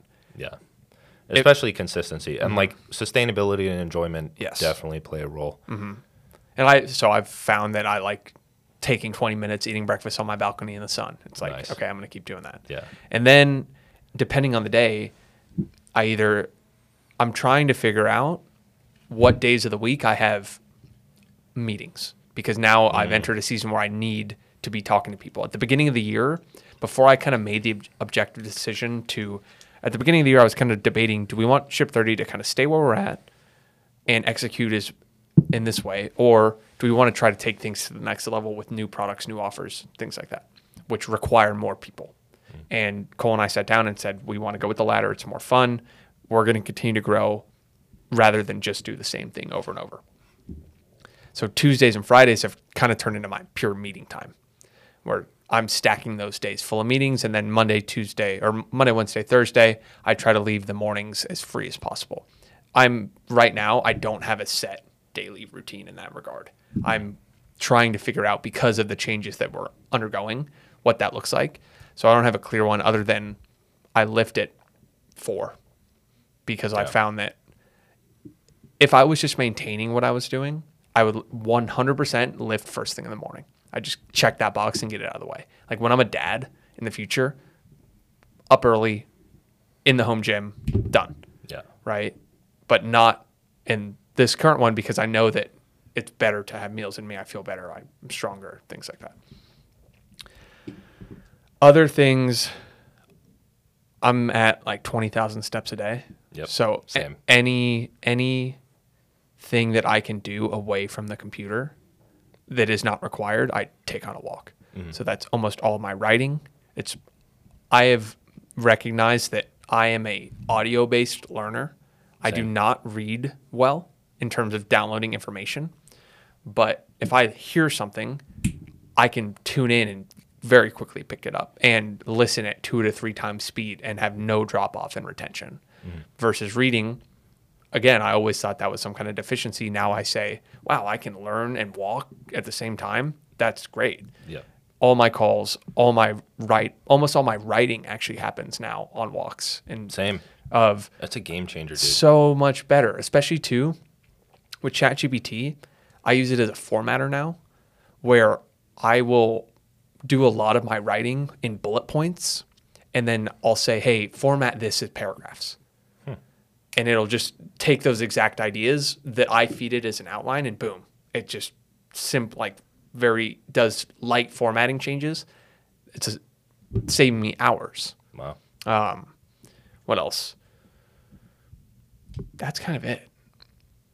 I try to have all my stuff shut off by 8 and spend the last hour of the day either journaling or thinking about what I want to do the next day. But that is my current biggest weakness in terms of my routines, is that my evenings are very sometimes not unproductive, and not that every moment has to be productive, but I haven't found out like what I want to do the last hour of the day Yeah. because all I really want to do is go to bed and wake up tomorrow to start on the next day's thing, which is like, it's funny to say out loud, but I want to fill it with some kind of hobby. And I think it's going to be learning to play house music in the last hour of the day. Oh, that'll be good. Right? Because I can completely immerse myself in that. It's so separated from everything else I'm doing. And if I can just lock into that creatively every night or some kind of hobby there is kind of the next step I want to take. Oh, I like that. Yeah, my nights are usually pretty unproductive. Like I would consider, yeah, maybe I could, I don't think I would coin and promote this by any means, but it's like normie nights. That's what I do. Like usually by 7, that's like when it's just hard cut off where it's like, I'm going to sit on the couch. I'm going to watch some Netflix, watch a good show. Last Kingdom, that show is so fucking good. And it gives me ideas. Like it, especially if you're watching shows that are like story based. It's like as you said, you're an audio based learner. I'm kind of the same way where it's like I'd rather, clearly I think most people would, there's just a lot of dangers behind it. It's like you'd rather go and see a movie and get immersed in the movie itself to understand a story. And so it's similar to that. And then I usually there's times where like I don't feel like doing that anymore. I feel like I've become very in tune with my body, which sounds weird. I become very in tune with like, I'm watching this too much. Like I'm going to take a few nights and I'm literally just going to go into my room and read for an hour before bed. And so I'm very aware of that. I don't talk about it too much because I know how it can be spun. And I know that there were times in my life where I shouldn't have been doing that because I could have been making progress in the areas where I was trying to make progress. Same with video games. Like I don't play video games much anymore. There's definitely periods like when the new Call of Duty came out, I played that for like a month. And then I quickly realized like I'm not making fucking progress. Right. Like I need to cut this out immediately. And so did that. But yeah, when it's like 7 to 9, the only thing that I am worried about is blue light. But then again, I've found like studies that argue the opposite point. As with everything, it's like, I don't know. That's the one downfall I'm okay with because I've done both options. I've experimented and I don't notice a huge difference, but it could be compound.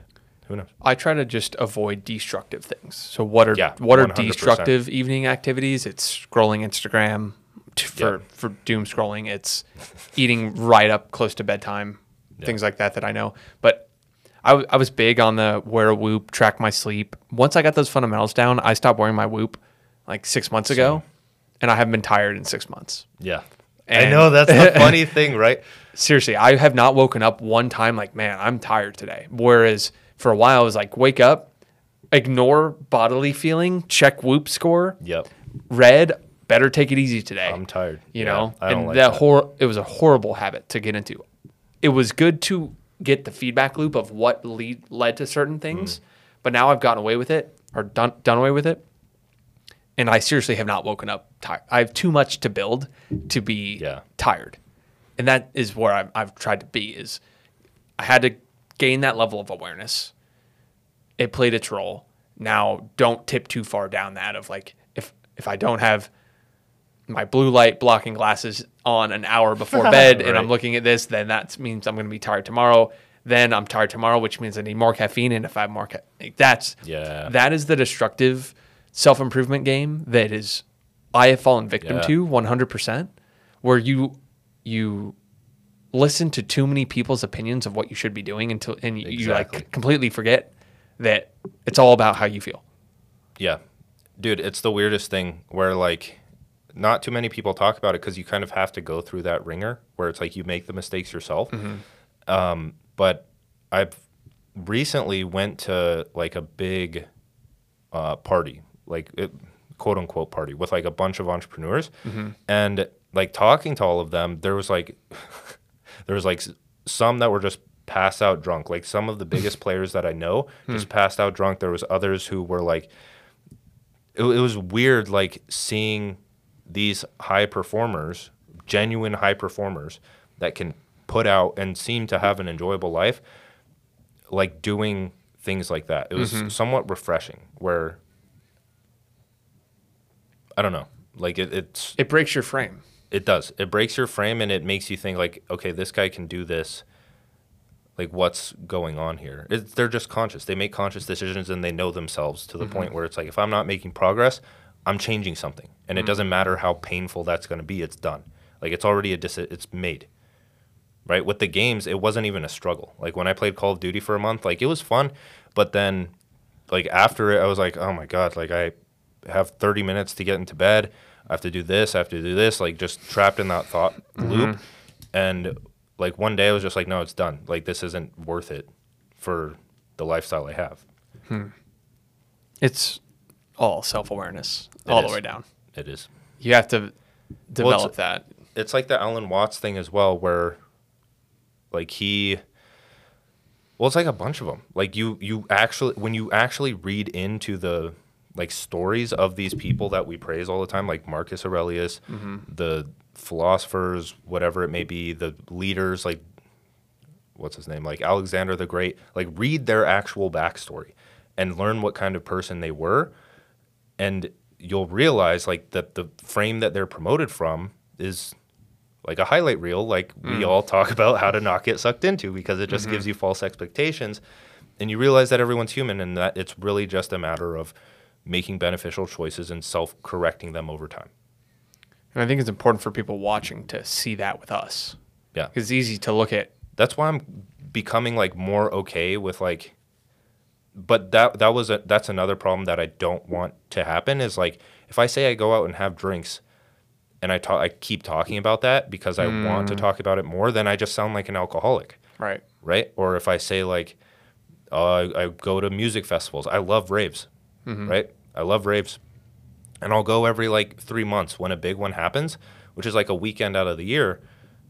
But if I keep talking about them as like that's my hobby, then I just sound like a druggy raver, right? And so I have to be very careful with the picture I paint. But at the same time, I want to get the point across like, hey, you can do these things. Like you can, you don't have to close yourself off to any aspect of reality. Yeah. It's all reminders to yourself too. Yeah. Because there was probably a time where you thought, I'll never do those things again if I want to be productive. Yeah. Seriously. And it threatens,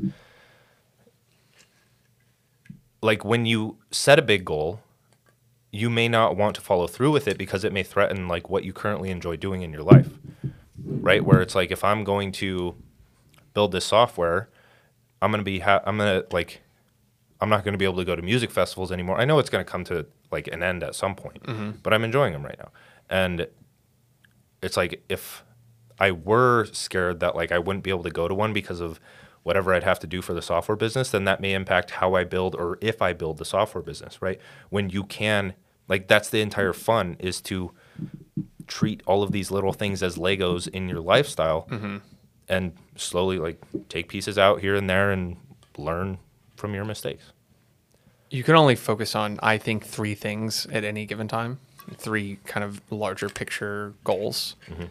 I've been very aware of that and started to see evidence that anytime I have more than 3 things on a day, on a week, on a 6-month horizon. So every time I slot something in now, I'm thinking, what am I removing to add that thing in? Yeah. And that's on a daily basis. If I'm choosing to do more than 3, obviously I'm doing more than 3 things in a day, but figuring out at what cost, what am I willing to do? What am I willing to not do? Or what am I willing to sacrifice to add this new thing in? And instead of just trying to add, I've fallen guilty for adding more and more and more in. And then I'm never saying, okay, as I do this, what is that? What am I sacrificing to get that? And being extremely aware of those. And it goes back to the current priorities of like physical fitness and financial foundation. That is likely at the expense of pursuing relationships right now, or all those other, traveling as much as I'd eventually like to, or starting these various hobbies that I know I can get to in the future, and keeping that perspective of not now, but not never, but not now. Yeah. And how I remember that is I'm going to be able to build anything I want, but not everything, and only a couple things at a time. Yep. Extending the time horizon and saying, yes, I will get to that eventually, but right now in this season, not quite. Yeah. I love that. Shall we wrap it up? Dude, this has been fun. That was good. 3 hours. If you Plus. made it this long, props to you. Leave a comment. Yeah. Let us know. I mean, Here, what can they comment? The Mountain Valley spring water, if you made it this far. just comment Mountain Valley. Yeah. Mountain Valley, if you've made it this far.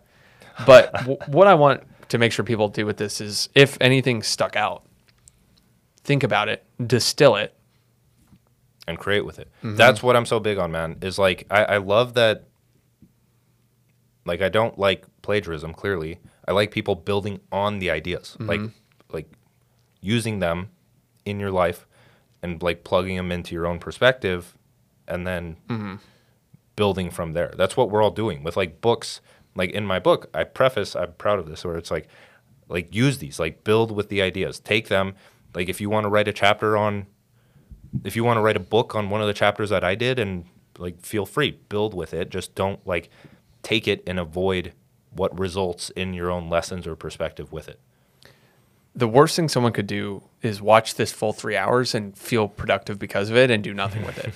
Yeah. Because then it just It's might as well have wasted 3 hours. Everything is awareness. Like even everything you see online, all information is just awareness until you execute and like make it real.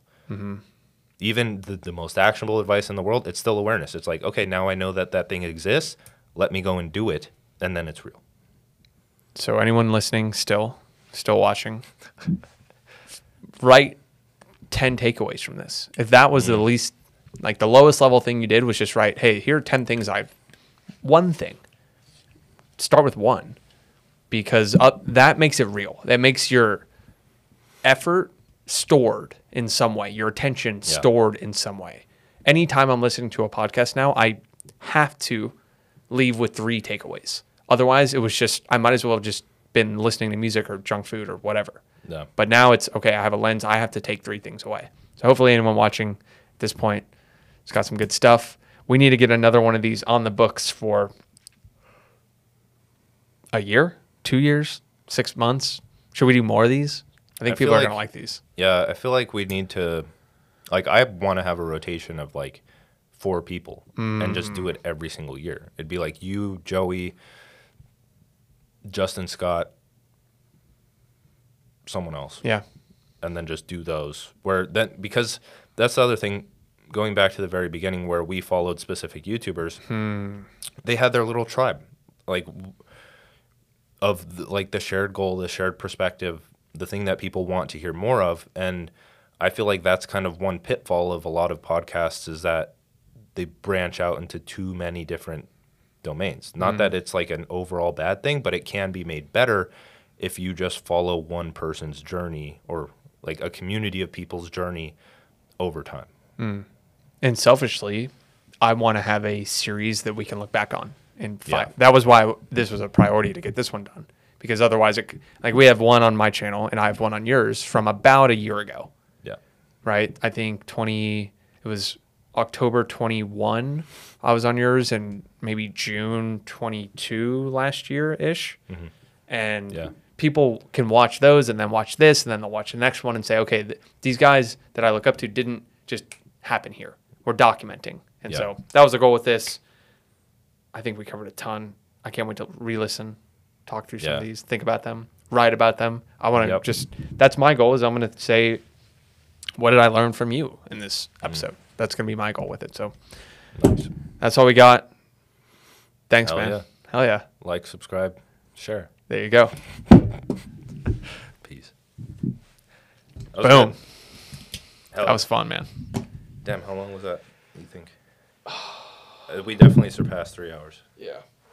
I wanted to hit that 3 hour 3. mark, because I that's think like so. Yeah. Oh yeah, we definitely.